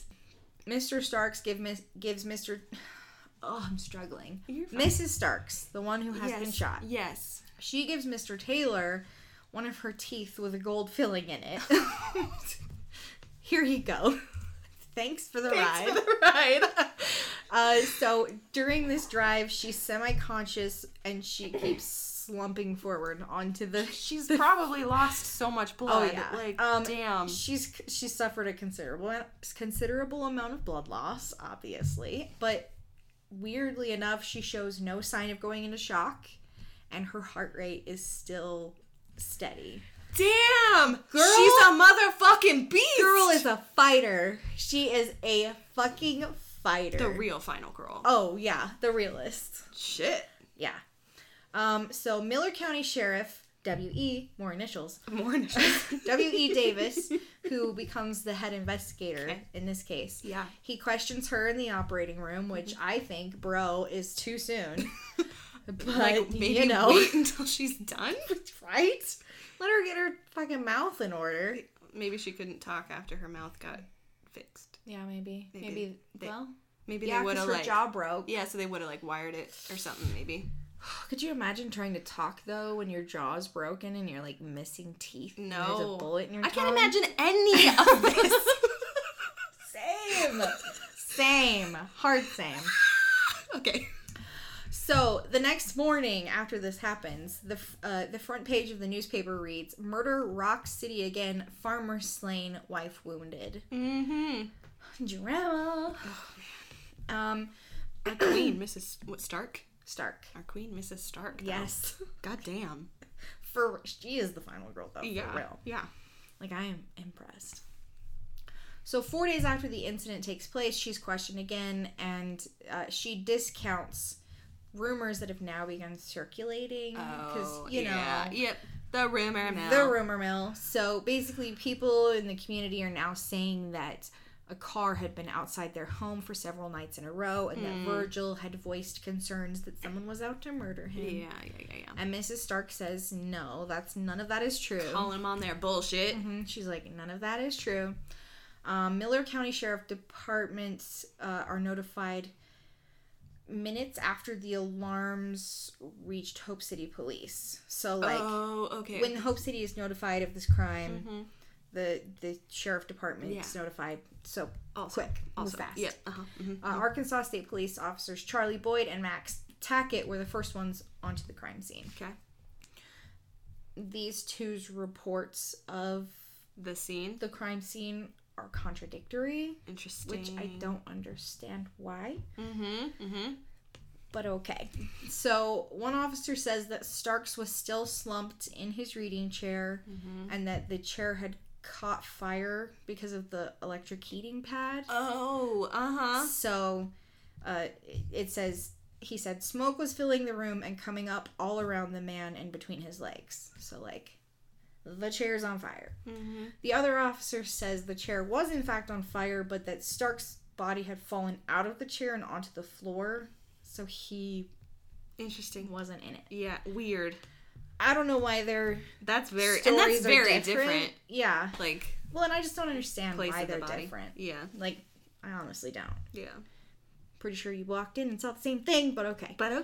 Unless one saw the chair on fire and pushed his body out of the chair. To try and...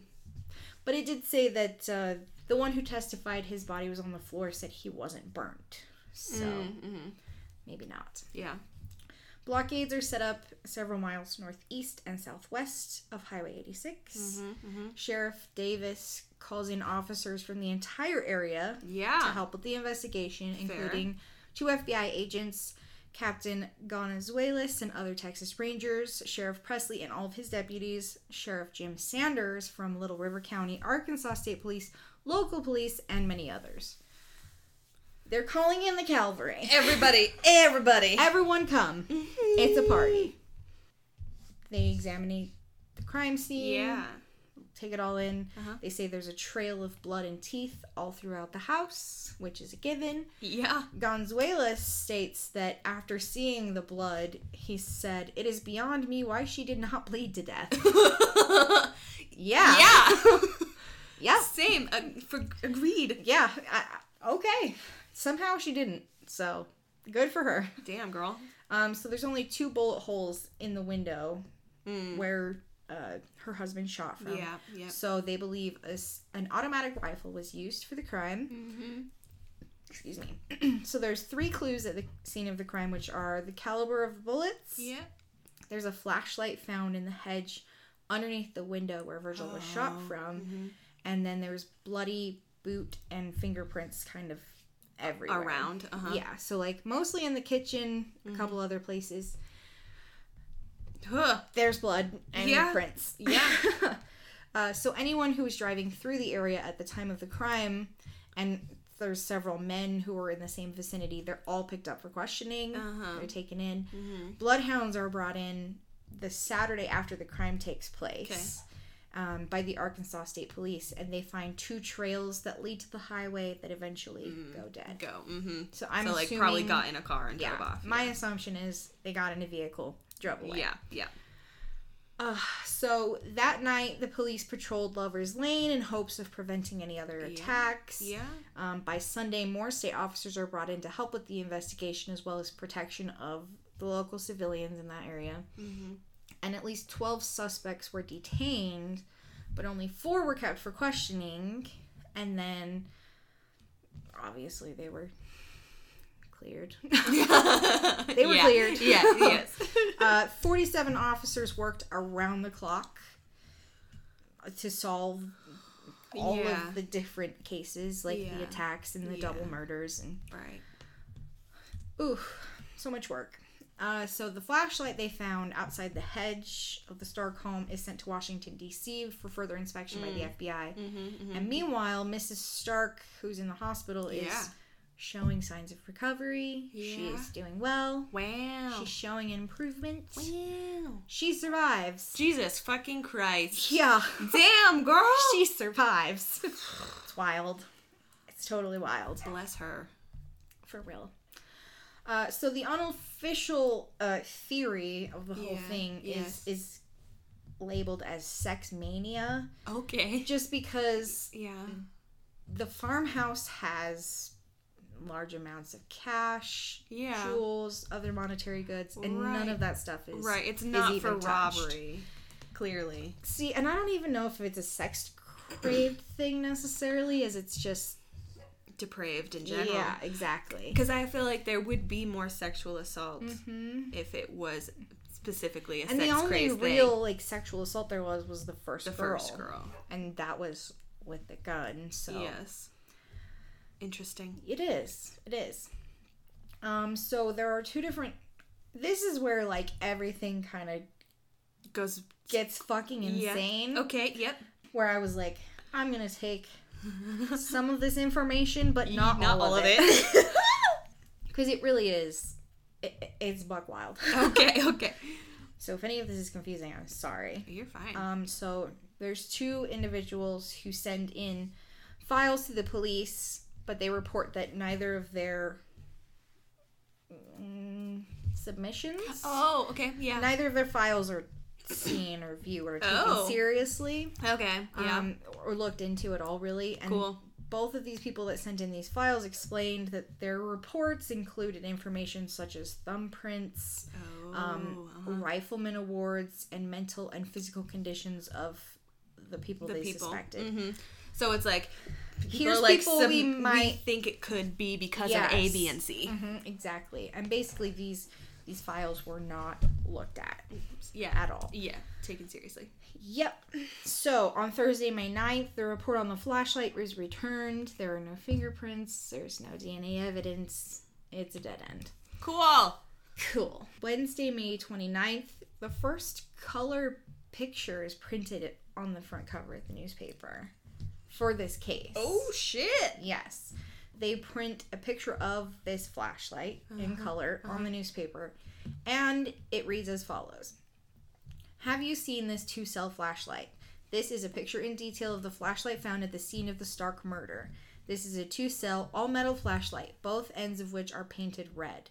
3 rivets hold the head of the flashlight to the body of the light. There have been only a number of these lights sold in this area.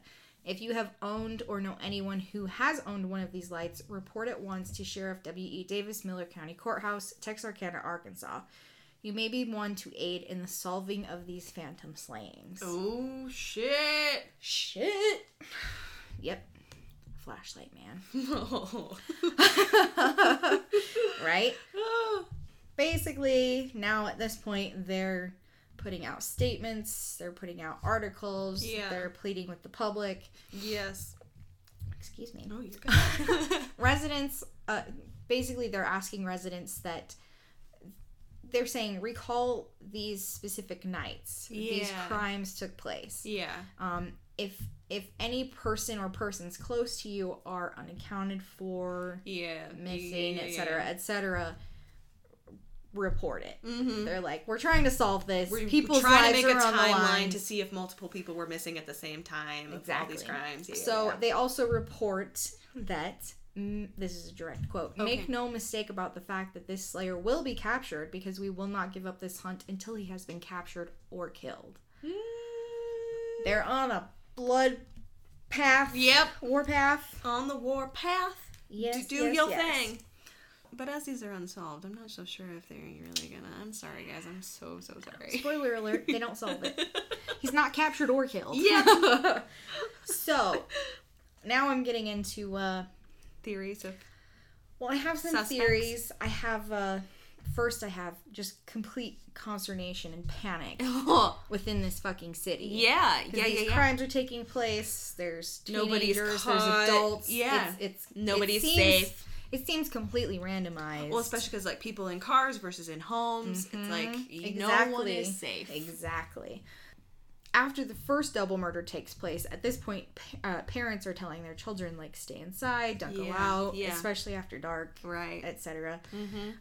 After the second double murder takes place, there are curfews set in place for residents and businesses. So they're taking it more seriously. Right. And then basically, like, before all this has taken place, it's like a nice cushy little town where people leave their doors unlocked and everything is chill and relaxed. And now at this point, all doors are locked, shutters are closed, people start blocking out their windows. Right. No admittance. And everybody... except on party business. Exactly. Okay.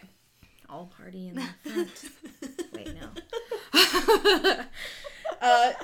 And at this point, everybody starts arming themselves with guns. Yay. No one was surprised. In Texarkana in the South. You South. mean they opened up their cabinets and they were there? Yes. So basically, the height of the hysteria in this town snowballs after the murder of Virgil Stark. And the Texarkana Gazette reports that the killer may strike at any moment, at any place, at anyone. Oh boy. Good job, Gazette. Yeah. Good job. We love you. We love you so much. Thanks, media, for inciting panic.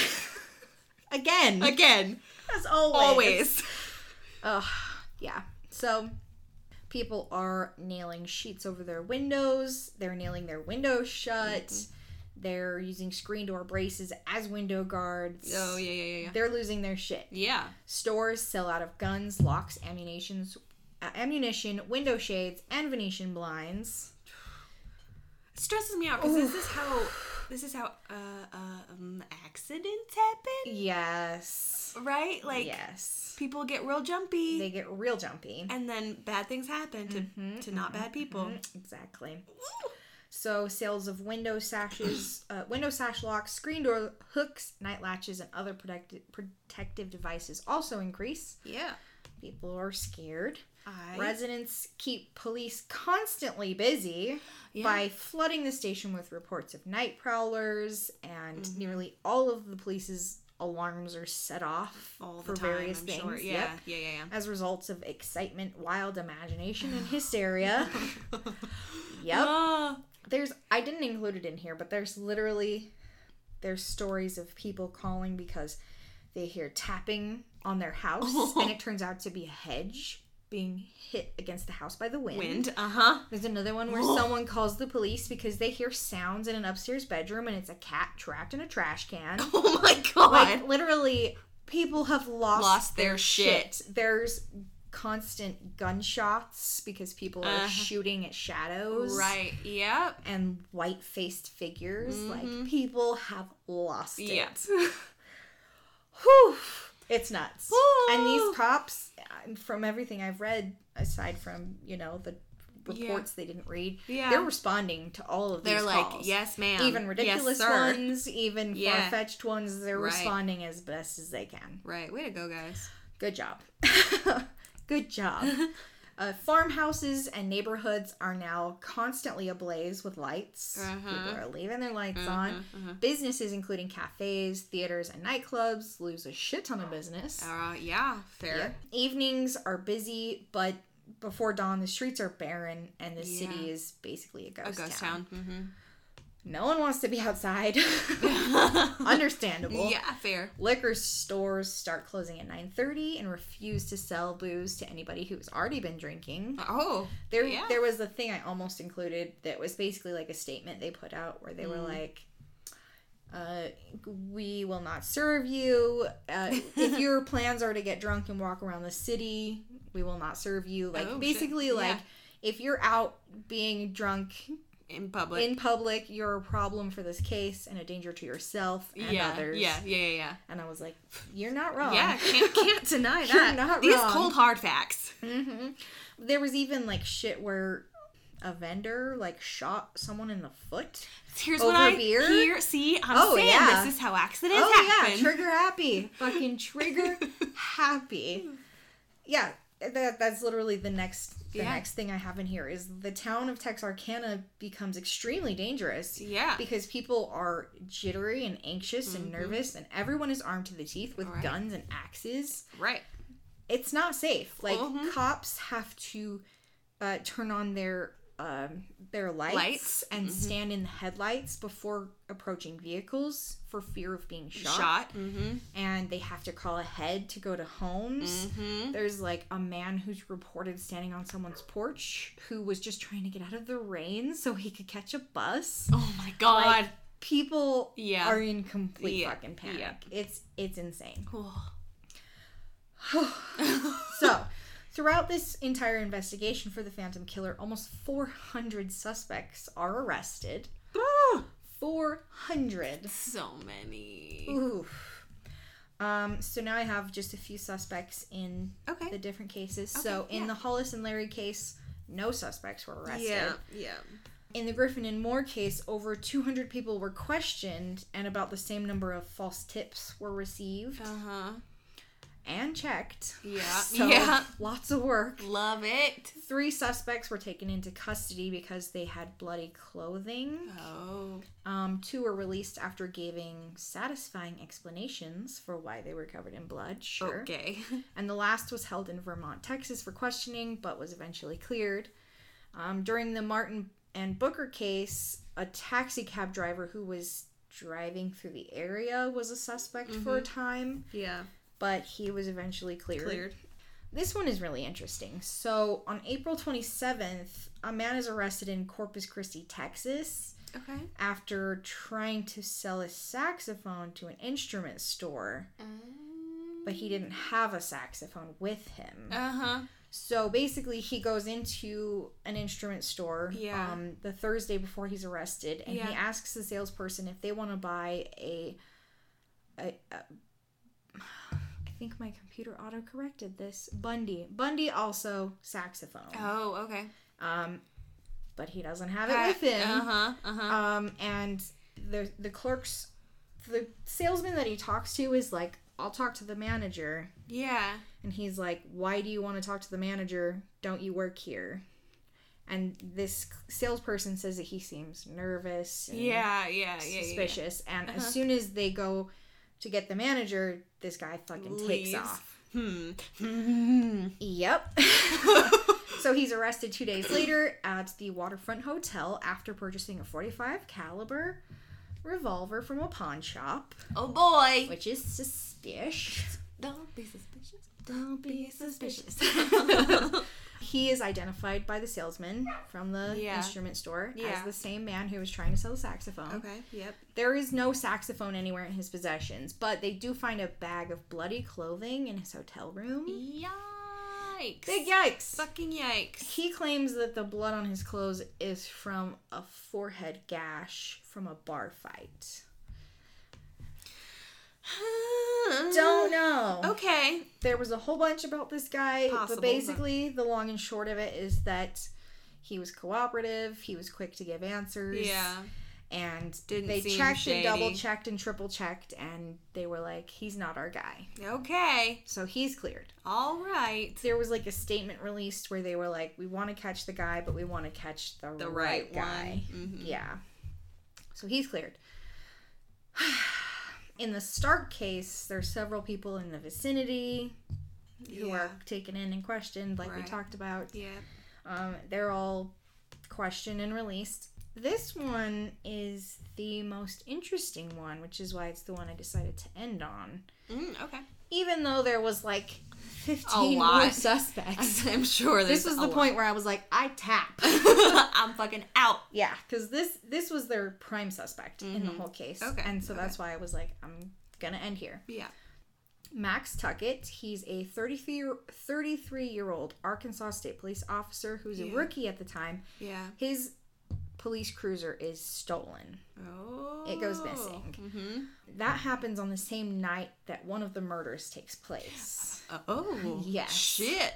And then he later finds his car just abandoned. Okay. On Friday, June 28th, Tackett finds a car in a parking lot that had been reported as stolen So he stakes it out, does a big chill, waits for somebody to come back to the car. Yeah.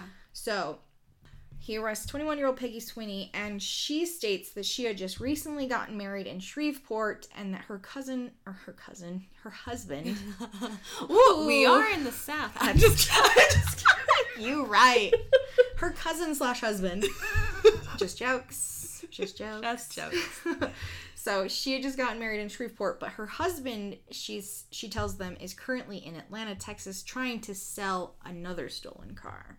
Oh, cool. Stolen cars abound. What up? Yeah. Homer Carter, who's the chief of police in Atlanta, where he's supposed to be trying to sell this car. Yes. He tells Tackett that a man had tried to sell one of his citizens a stolen car. Yeah. So Tackett interviews this citizen and asks if he would recognize the suspect if he saw him. Yeah. To which he said he probably wouldn't. He was like, nope, probably not. Really. But he noted that this citizen had a distinct look. Like, he wore a cowboy hat and cowboy boots and... Distinct in the South? Are you fucking That's kidding me? That's what I said. I was like, but we're in Texarkana. I was like, pretty sure cowboy boots and cowboy hats are not rare. They are everywhere. Yeah. I assume. I assume as well. I don't know. Never been. Same. Matt has. Oh! We could ask. On his mission. Aww. So... basically, he tells this guy, while you might not be able to recognize him, he might recognize you. Sure. His idea is that if he takes this person to various places, he's hoping the suspect will see him, and knowing that he tried to sell him a stolen car, he will avoid him. Like, make a... Yeah, I get it. Go out of React his way. in some way. Yeah, exactly. That's so telling. He's trying to, like, lure him out in a way. Yeah. On a Saturday in July, Tackett and the civilian go into an Arkansas Motor Coach bus station on Frontwater Street near Union Street, and Tackett sees a man sprinting out of the back of the building. Oh, fuck. Yes. So he pursues him on foot, and he catches him on the fire escape. He got him. How Hollywood. Very Hollywood. While he would not talk, he catches U.L. Sweeney. Sweeney, so sure. Yeah. Peggy's husband. Peggy's hubby. He catches him on the fire escape. Okay. Sweeney, his name is U.L. Like Youell. Is that Yule? Yule? I don't know. I'm going to say it's Yule. Yule. I'm into it. Yeah. So while Yule would not talk to the detectives, his wife Peggy confesses in great detail that he is in fact the Phantom Killer. And he... Peggles. She says that he killed Betty Jo Booker and Paul Martin. She attests to that. But unfortunately, by law in 1946, Peggy can't testify against her husband. Oh, cool. They're married. Fucking love that. So she's considered an unreliable witness. They can't use her in the case. Okay. All right. Yep. Ewell is not arrested for these murders because the only evidence that they have is circumstantial. So that's woof. Instead, he goes. He's sent to prison as a habitual car thief. Okay. Well, they at least have him on that. Yeah. The circumstantial evidence that they did have in regards to this case is the car Peggy is arrested for stealing. Yes. Is the same one that's reported missing on the night of the Griffin Moore murders. Okay. When caught on the fire escape, Sweeney said, "Please don't shoot me." To which Tackett responded, "I'm not going to shoot you for stealing cars." And he said, "Mister, don't play games with me. You want me for way more than stealing cars." Oh, shit. Yeah. Okay. Uh-huh. Okay. Okay. In the police car, Ewell asked Deputy Tillman Johnson, he said, "Mr. Johnson, what do you think they'll do to me for this? Will they give me the chair?" To which Johnson responded, "You'll maybe get 5 or 10 years. They don't give the electric chair for stealing cars." Yeah. And Sweeney said, "Mr. Johnson, you've got me for way more than stealing cars." Sir. Do you want to get caught? Sounds like it. Jesus. Okay. He's like, it was me. Don't look at me. It was me. Don't look at me, but it was me. But don't look at me, though. right? Yeah, pretty much. So, when Peggy is told that her husband's being held for murder, she exclaims, "How did they find out?" Peggy, please. Come on. And then also, Peggy takes the officers near the same spot where Paul Martin's car was found, and she tells them that she had walked into the woods. Mm-hmm. So they go in the woods, and they find women's heel prints in the mud. Okay. So... Yeah. I mean... Pretty suspicious. 100. Both Peggy's family and Ewell's brother-in-law, I'm assuming maybe his, like, sister's husband. Oh, okay. Maybe? Yeah. They all believed he was the Phantom Killer. Oh, fuck. They were convinced. That's brutal. Mm-hmm. Police found a khaki work shirt in Ewell's room with a laundry mark of the word Stark on it. Oh. Yep. Yep. And then there was also a slag in the front pocket. Oh, okay. That matched samples found in Virgil Stark's welding shop. Oh, okay. Yep. So it's all kind of connected. Ewell Sweeney previously owned a .32 caliber Colt automatic, but had sold it in a craps game. Mm-hmm. So he had the gun. Yep. Mm-hmm. And while being accused of murder, he remained silent. He never pled innocent. He never, denied it. Interesting. He just... did nothing? Yeah. Well, I guess he did say he said, "I am not the Phantom Killer," but he didn't deny killing those people.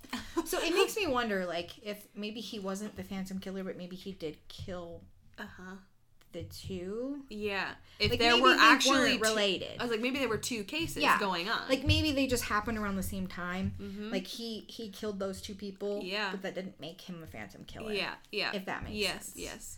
It was a thought that crossed my mind. Mm-hmm. Peggy Swiney confessed to her husband's actions and revealed information to the police that was very detailed, including some information they already had and some that they did not. Okay. Yeah.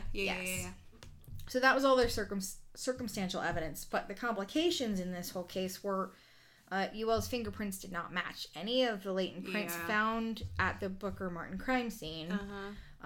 Peggy eventually recanted her confession. Okay.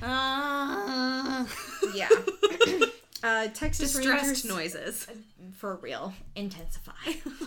Texas Rangers and Sheriff Bill Presley were not convinced that Ewell was the Phantom.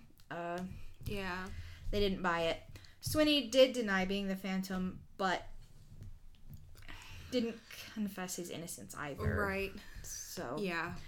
Officers, including Presley Davis, Reynolds, and both State Department worked for 6 months to try and validate Peggy's claims that her husband was the Phantom. Yeah. But they deduced that she was not telling the truth and that on the night of the murders of Booker and Martin, the couple were sleeping in their car under a bridge in San Antonio. Oh, so they weren't even there. That's what the cops deduced. Said, is that they weren't even. They weren't even there. Yeah. And then it's unknown whether it was a confession or a prank, but an anonymous woman contacted family members of two of the victims in 1999 and in 2000, apologizing for what her father had done. Okay. But it was never confirmed that Ewell Sweeney ever had a daughter. Yeah, right. So it could be somebody just sensationalizing something. Yeah. For no reason. Yeah. Inserting themselves into. Exactly. Okay. Okay. I don't know. Basically, there's, like I said, there was a bunch of other suspects and a bunch of other what have yous.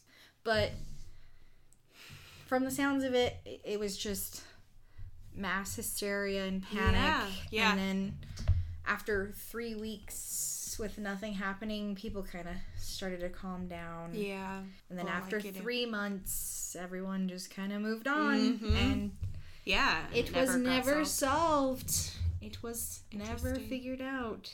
Interesting. Right? It honestly blows my mind. I don't know. I was really convinced that it was Ewell Sweeney, but maybe not. I don't know. I don't know. So which ones do you could he have killed? Is that what the Booker and Martin? Booker and Martin. That was the boy that was out of the car and the girl that was in the woods. Yes. Yes. Those are the ones. Yeah, the 17, 15-year-olds. Yeah. Mm-hmm. Okay. All right. I mean, they were teenagers. Yeah. And because I'm just wondering how because you can look at all the cases and see that they're vastly different. Oh yeah, extremely. So it wouldn't be far-fetched to me that they were two people. Exactly. Going around doing a thing. Well, because there was the attacks. The first guy got the skull fracture, and the girl got sexually assaulted. And then and then the second one by the club with the couple in the car. Yeah, the only thing that was really the same was the locations and the weapon. So I think that's why they assumed it was all the same person. But I mean, is a .32 caliber Colt revolver that rare? Probably especially not. In Texas? Probably not. I mean, let's be real.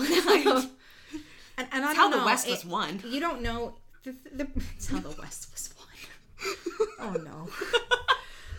I think the hard thing about it is there's the attacks and then there's the murders. Yeah. And where the murders are concerned, you don't know if they were a masked assailant or not. Yeah. And with the Starks, and she didn't see who shot them. Right. Well, and even then, that one feels vastly different because it's at their house. And it's through a window. And it was an automatic rifle, not a .32 caliber. The weapon. But they had a flashlight. The first attacker shown a flashlight. So that's interesting. I don't know. Yeah. I don't know. I think the town honestly believed that all the attacks were perpetrated by the same person or persons. They did say it could have been more than one. Yeah. But I don't know. Interesting. I don't know. Yep. So that's the Texarkana Moonlight Murders. Ooh. Nothing good and all bad. This whole podcast. Yes. Our tagline. I guess the good is that three people did survive all those attacks. And Mrs. Stark she is a true hero. She carried this team. She did. Straight to the finish line. God damn. I mean, they were the last attack in this set of attacks. I guess we should also praise the first couple for surviving as well. Oh, yeah. It was not that their ordeal was any less. They survived as well. Fuck. I mean, getting shot in the head twice and being assaulted with the barrel of a gun are both extremely traumatizing. Oh, yes. 100%. On different levels, but still. Woo! I wouldn't want either of those things to happen to me. Same. Please no. Woof. All right. I guess we'll leave you here. That's our episode. Go watch some cartoons. Or better yet, some Letterkenny. Go pet a dog. Pet a pup. Or a cat. Or a snake. Or whatever you want. Make yourself some tea. Have a bath. Relax. And listen to something other than this. Yeah, you please. I beg. All right, let's plug the socials. Oh, yeah. Twitter. Death becomes _us. Instagram. Death_becomes_us. Perfect. Yes. And thank you for listening. Yeah, thanks you guys. Love you guys. Y'all are the shit. I love you. Good night, don't die. Good night, don't fucking die. For a half a second, I forgot what it was. Good night, don't fucking die. Good night, don't fucking die. Bye. Bye.